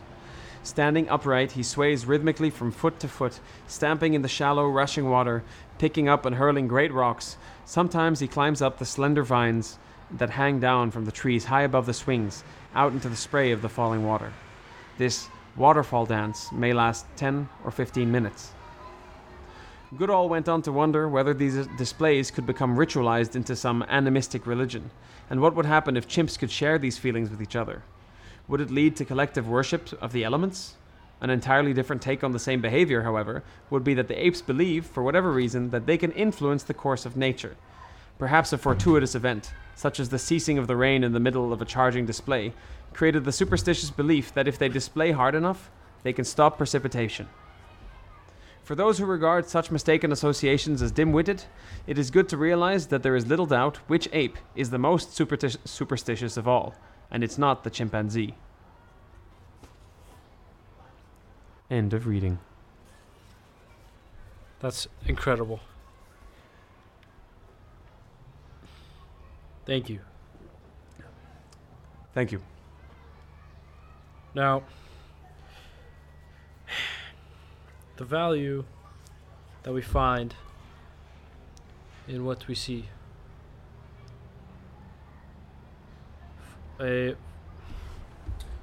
Okay.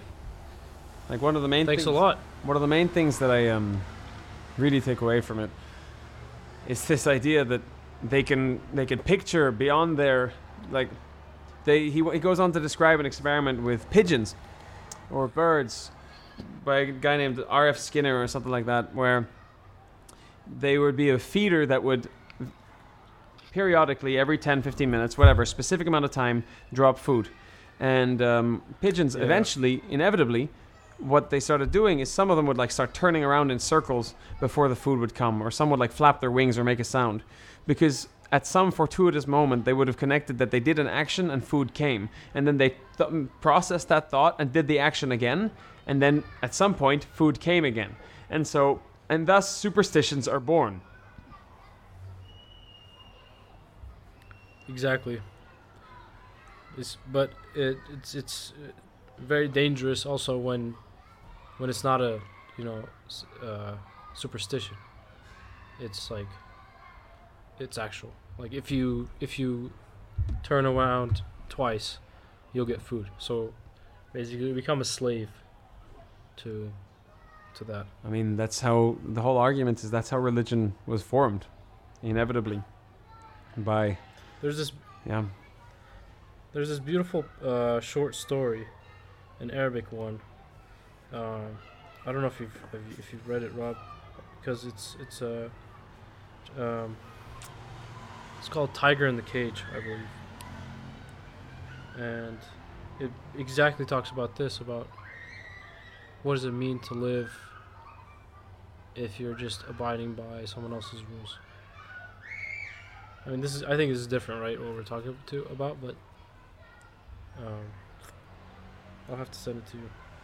I don't think it's different. I think I see what you mean, and you can easily see how this type of behavior, with the capacity to multiply that language, imbues in people that certain thoughts may be imposed stronger than other thoughts, and inevitably, majority believes a thought.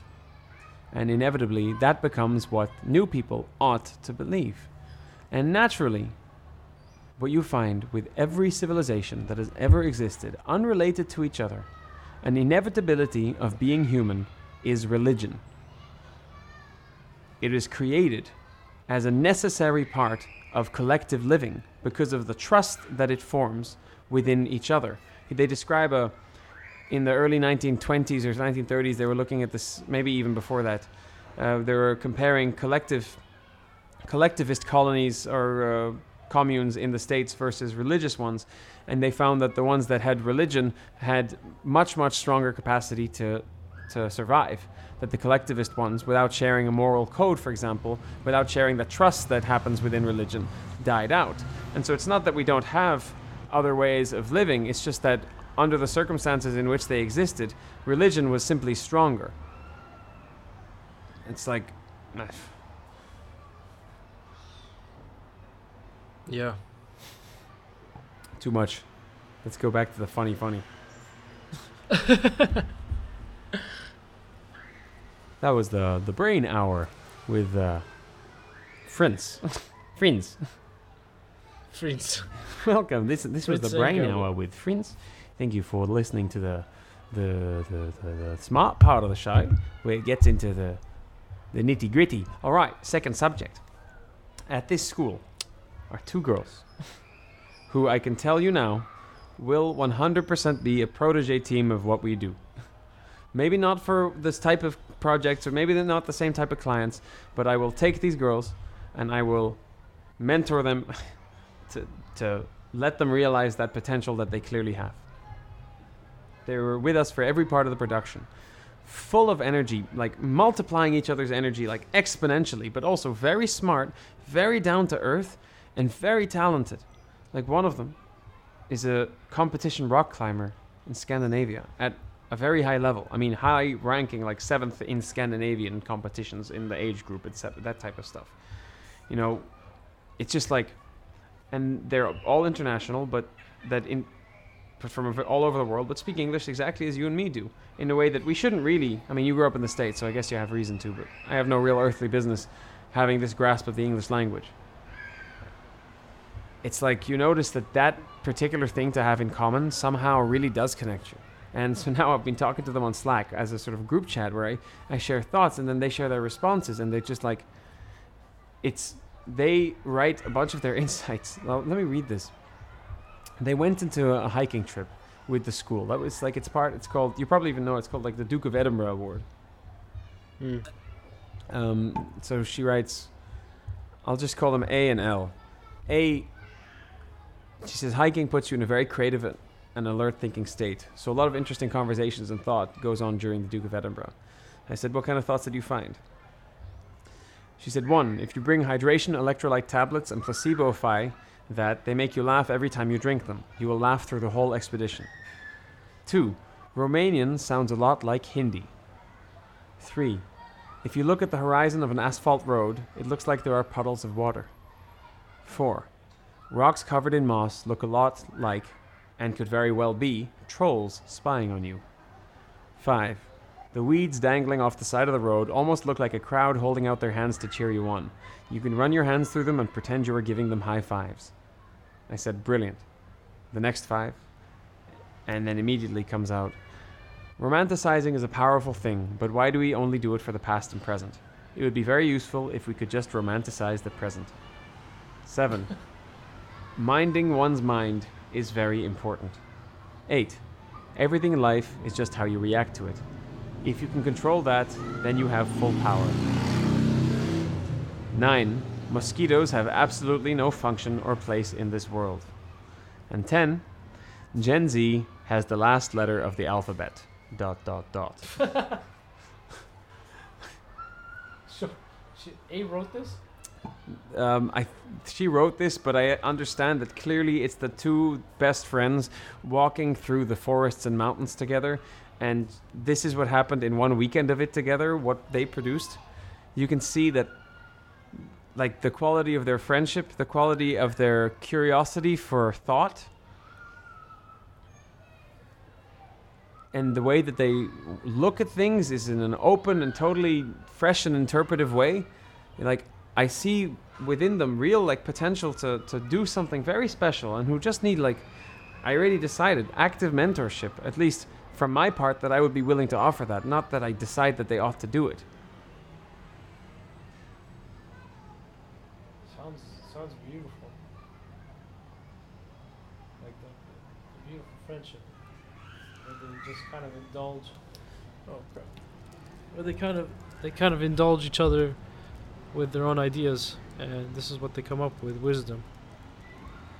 What I was thinking is it would be fun for you to be in this Slack chat, because I think you'd enjoy seeing the conversation go.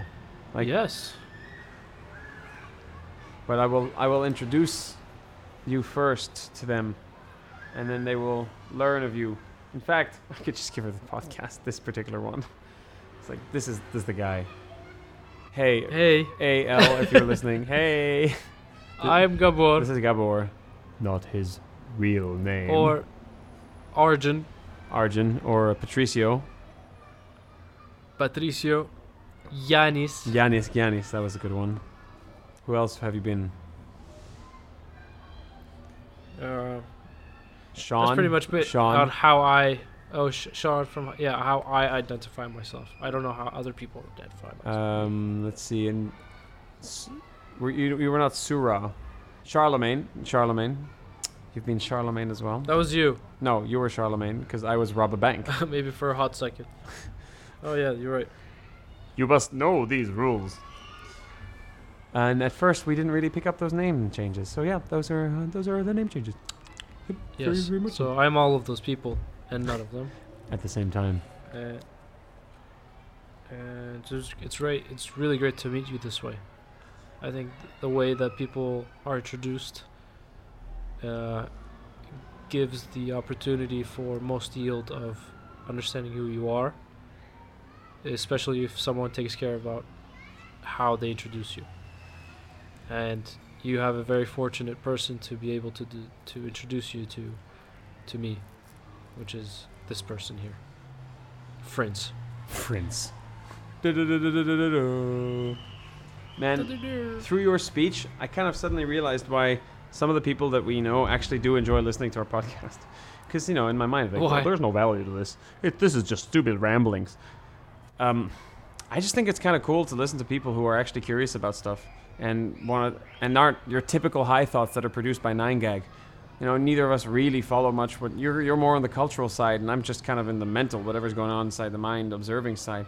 But what it produces is just like willingness to think and talk about stuff that now crypto and decentralization, which that's actually different. Yeah, that's the problem with some podcasts. Not that we are one, and not to compare, but Yeah. it's the idea that everything needs to be so current. Everything needs to be updated.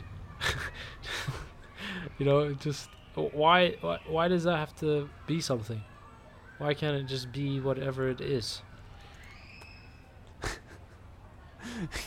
Exactly. Why can't we just have a conversation and record it into a microphone and put it in a place where people can listen to it?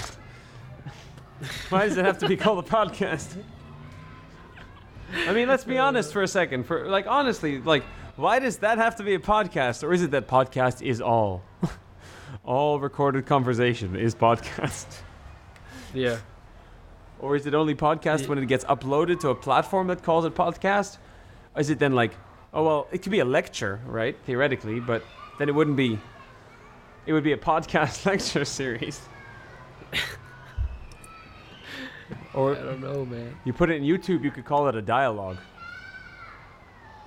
A debate. Like I've shared this podcast with someone that I probably will never talk to again. Isn't that just cool? This is the only way they connect with me. Yes, and they become a religious fan and hang on every word. Are you listening now? Are you listening? It's like, Sarah, if you're listening right now, I love you. I will never stop loving you. And then let's go for a commercial break. Yeah, right. No, don't take me away. I couldn't. Listen, She's not just a listener. and people are pulling you back, like pulling you away from the microphone. You hear like the rumbling of the mic grabbing I it. want to talk to her. I need to talk to her. But you realize because this is an audio, you could just do that, I just did that. but you could commit to it. Oh. Well, firstly, the commercials. A word from our sponsor. This is from Milk Broth, for the company that likes to make broth out of old moldy milk. That's Milk Broth. And milk broth works good in coffee. Milk broth works good in your shoes because it's good for the feet and the skin in the feet. And what you do with the skin feet with the milk broth is to mix it together so you get nice soft skin feet that you can walk nicely on your shoes. But there may be a little bit of acidity if you have a blood type of O negative or something. There is a chance of a known problem. But other than that, milk broth. And also, this broth brings froth. You got froth in your shoes, froth between your feet, froth in your soup. Froth is the new broth. Battery sold separately. Battery sold separately. Indeed. And now it's the halftime discussion with Mike and Kike. So hello, my name is Kike. hello, Kike. What do you believe is the game so far? How do you like how it's going? Well, Mike, I'll tell you, Kike isn't happy about the game. I think it goes the left and the right, and then the left, and nothing in between. So, Mike, Kike needs more in between. I do believe that in between is the place where we should be. Yes, I agree with this estimation. But I don't believe that the second half will present itself as the in-between that we are after. Knowing what they did before in the other match, they will change their formation to become more in the middle. Kike, can you tell me about your experience in your native hometown of... what was your native hometown again? It is Yashikarakrak. Yashikarakrak is a homeland town of mine. And I am laughing because it gives me great memories. in there we have the black grass, and we have the black pebbles, and in the black pebbles you can put your feet in, and then you can scrub, and it will give you darker skin. As you know, Mike, Kike is a dark man, and dark men need black pebbles. Yes, that's correct. Where are you from, Mike? Kike is asking. I'm a little bit uncomfortable with the direction that you've taken your speech.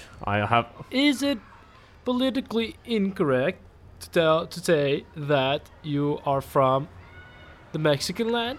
I'm a little bit uncomfortable in the situation.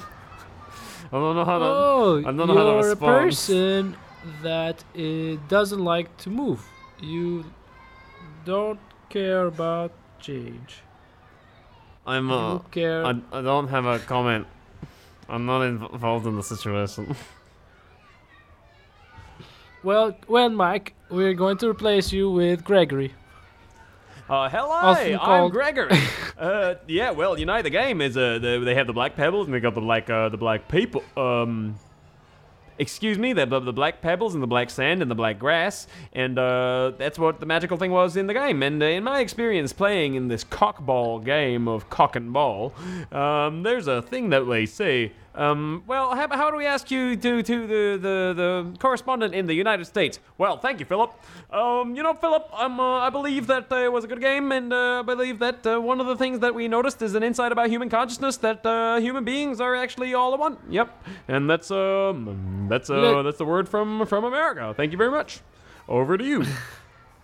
Okay, okay, my friend, but you cannot lean to a forward and then lean backward at the same time. Okay, you understand me?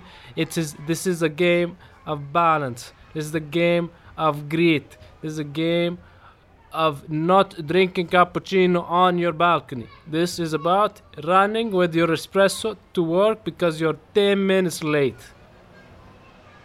Of being half an hour late. Do you believe Okay. that the strength of the coffee has a bearing on the performance of the individual? Of course, because if the caffeine is going to give you an extra boost of testosterone.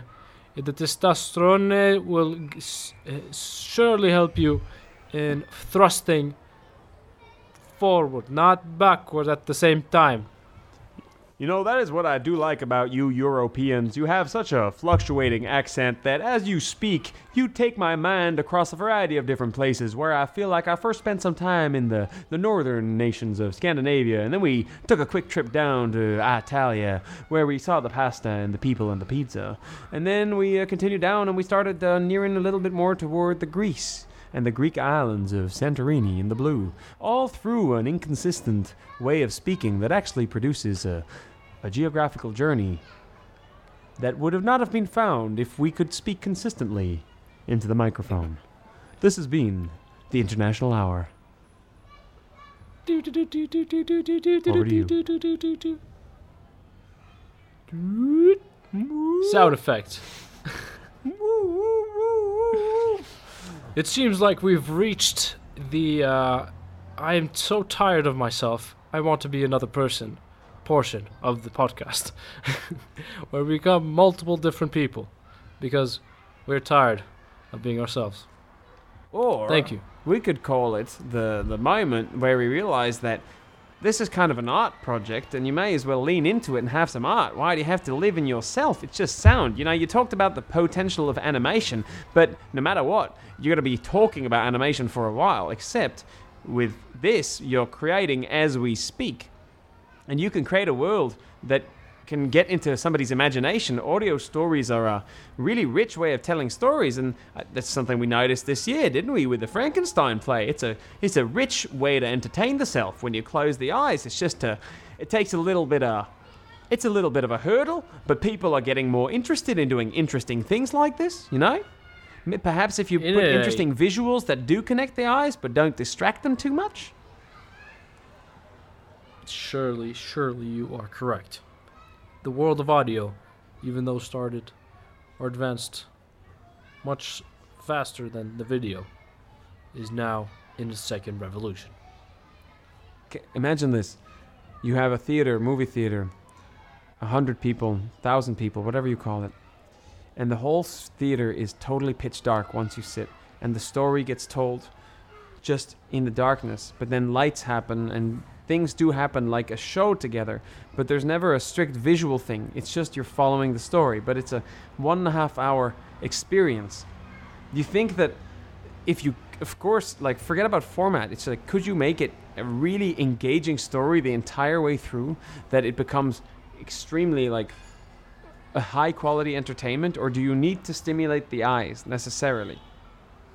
Or could you come up with a deeper way? Because you could say that the eye is there's so much visual information entering through the eyes that it distracts the thoughts and it distracts the mind from itself. Because when I close my eyes, somehow the mind focuses because the audio signals appear to me as one, even though there are pieces, but you hear children or you hear the trees or you hear a car, but it's all part of the audio signal that you're receiving together as one. But watching, looking, the eye is traveling from place to place to place to place. And even though the ears may travel from place to place, it's a very different type of distraction. So when you have your eyes closed, tell me, go. You're very aware that that sound is much more accurate than vision. Hearing is believing, my friend. When we are all both aware that a video that lacks audio is far more worse than audio that lacks video. You know what I mean? Yeah, you're totally right. It's a much more complete thing to have good audio than to have good video.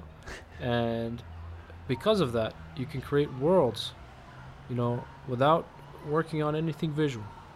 It's just in this day and age, we are very much, tied to the idea of video and watching something. And, we watch things all the time. Let me watch it again.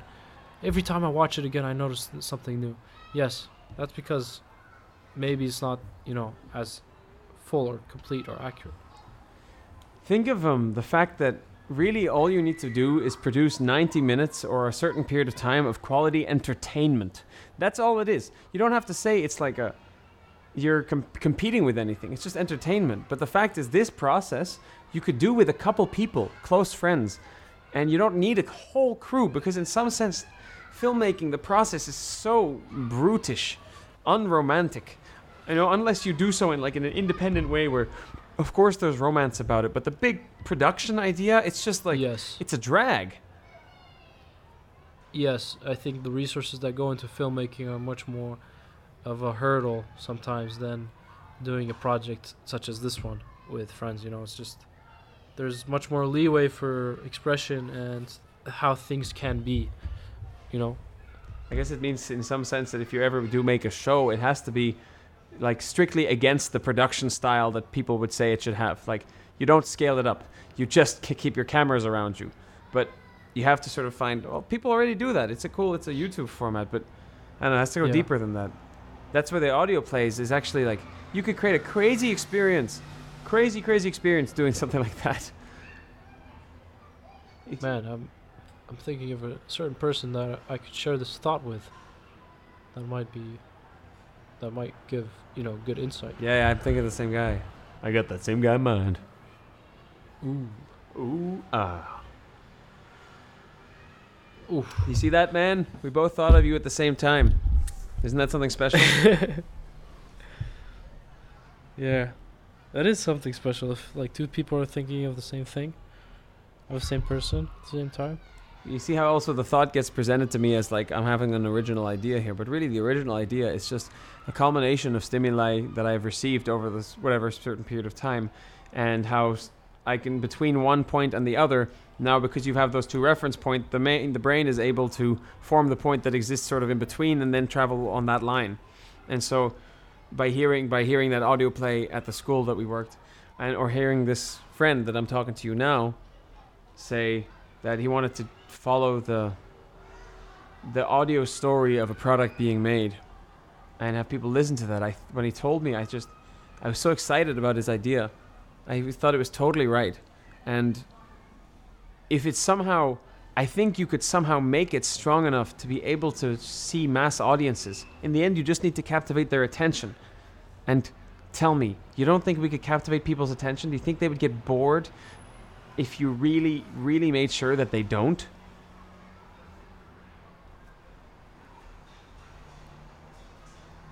Yes, I think we have enough understanding about how much time or effort that needs to go into something in order for it to be seen. Does that make sense? There's that like experience and maturity level to say, okay, this won't take, an expectation of this amount of time. It'll take much more than this. I mean, you could do it Thought. with teenagers. That's thought. You could do it with. That's what I'm saying. Go to a school and say this is the performance that you do with them.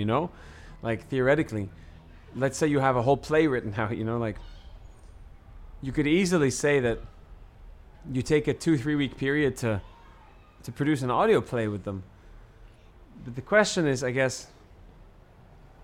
No. I wouldn't go that way. I do think that you could test drive these things on these types of audiences. And I think this is because I've sort of been dabbling in the idea of wanting to be a stand-up comedian, or at least doing stand-up. But I think the idea of putting your face on things really colors how you see things. And I don't know if I necessarily think that's the only way to speak.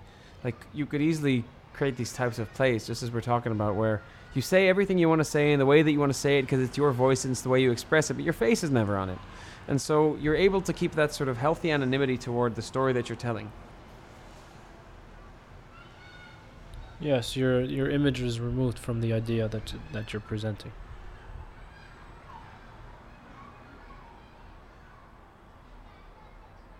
Oof. My friend. In 9 minutes, we would cross the 3-hour mark. In 9 minutes? In 9 minutes. 8 minutes now. Are you suggesting something? What I'm suggesting is that in 8 minutes, we will cross the 3-hour mark.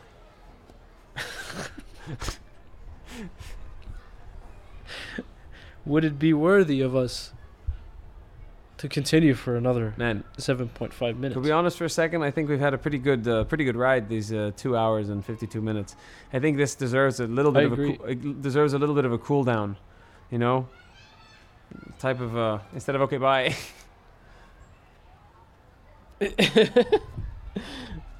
Yes, but the microphone. I guess the microphone doesn't matter. When did it die? No. It's still recording, but I mean, like, does cool down constitute being recorded or not? What does that mean to cool down?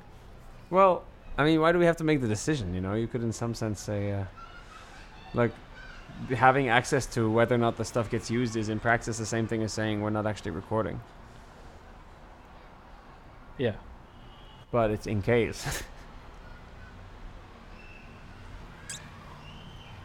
Always being recorded. The only question is whether we get access to the file. We don't get access to these files. They're stored with only one person that can control them. Jeff. MIDI or Jeff. MIDI has all control and all knowledge of us, of our recordings. No one else.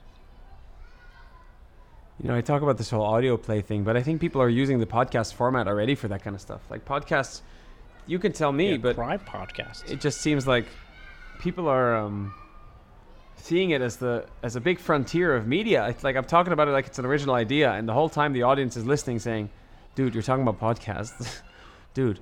You're talking about podcasts, dude." Oh God, there's a convolution. No, there's arrogance, I think.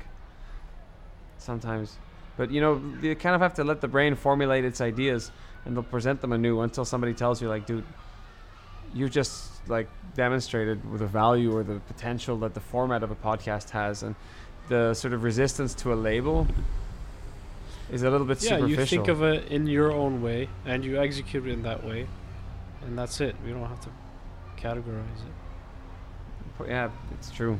Podcast just means any sort of running sequence of sound, really. Yes. But I guess there was something to say about what if it's more than just what if it's designed as a performance piece, at a large scale, where the execution of the experience is integral to the experience itself.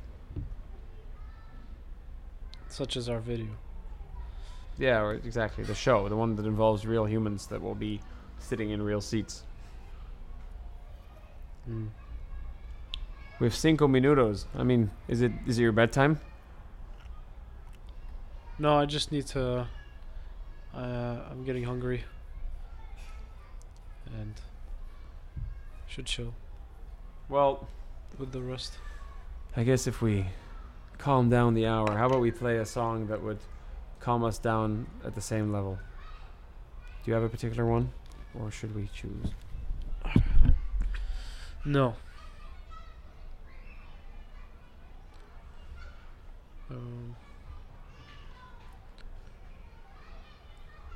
All right. No. All right, I got one. You found one too?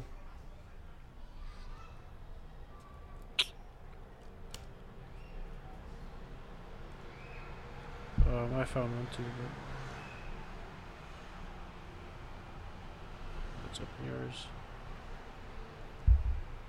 You ready for this? Alright. All right, the song is I'll count. In Your Hands by Nick Mulvey, the single version. Alright. 3, 2, 1.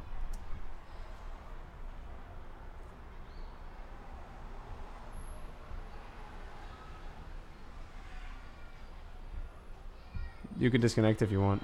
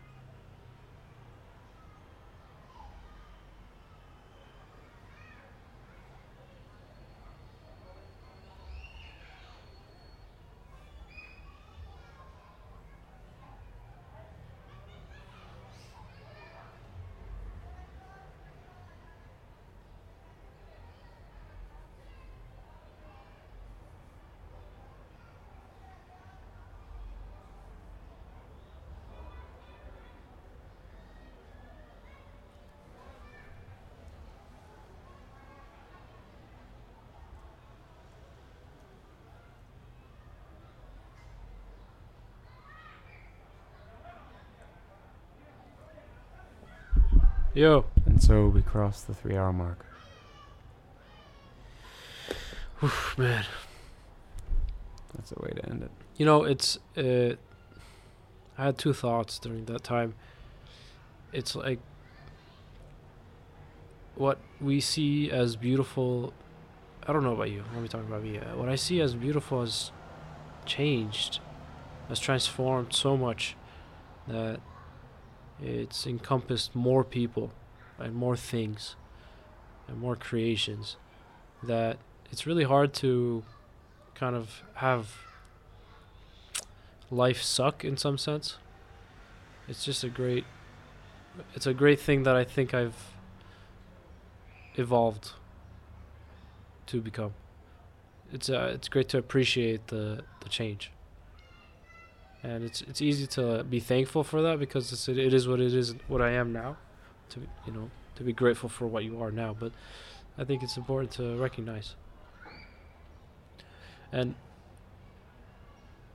yeah, the second thought was like, there was this one time. It's a story.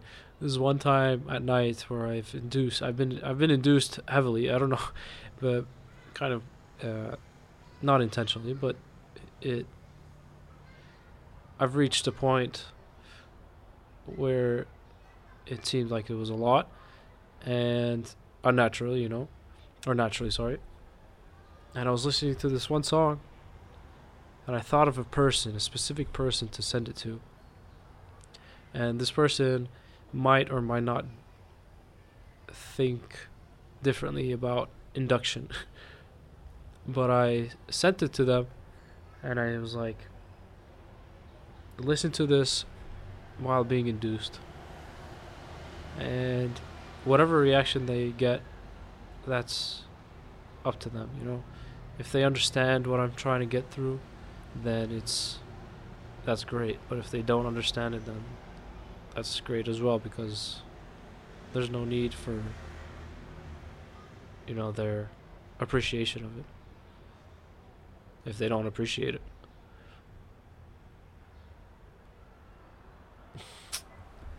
How did they respond? They did not respond. Did you Which is preface like, the song it was a with third anything? no, it was just listen to the song I mean, while being induced. music is complicated. It's a I great imagine, song. well, everyone experiences Well, it differently. Everyone's going yeah. through different moments. I don't in know their why I felt lives. like sharing it, but the idea of seeing something beautiful, I think that's I think for both of us, I feel like there are more things that I did not find beautiful before than you. Like, there's a certain understanding that you have of the world that allows you to see things, see a lot of things that are beautiful. And there was like definitely an observation and a transition that happened because of that from my end, I suppose the insight is that we must appreciate the beauty, but not treat it as truth. Yes, that releases you, that frees you, Treat your own eyes as the eyes that are produced by every moment that you have ever lived has led you to the moment that you are receiving whatever it is you're looking at.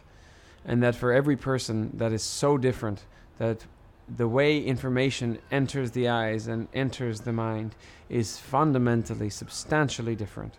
Just a different way of seeing things. And so what you look at, the way your eye creates patterns, the way your eye might travel to leaves if you were someone who had an interest in trees, whereas your eye might travel to the people with yellow shirts if you have an attention towards the color yellow. Everybody sees totally differently, and as long as you accept that in yourself, that you see totally differently, I figure you can live at peace with people. Yeah. Beautiful song. And I think we found a little new tradition there. Yeah. Oh my god. It's a very fun one. I just got a message from Alex. From The who? big dude. Just fucking cut his wrist open trying to fix the vent. Got blood everywhere. Do you need to go help? Are you helping? Man. Hey, I would say I'm ready to at least go into the post-recording phase of this moment. Yeah, let's do that. All right. And stop. Stop.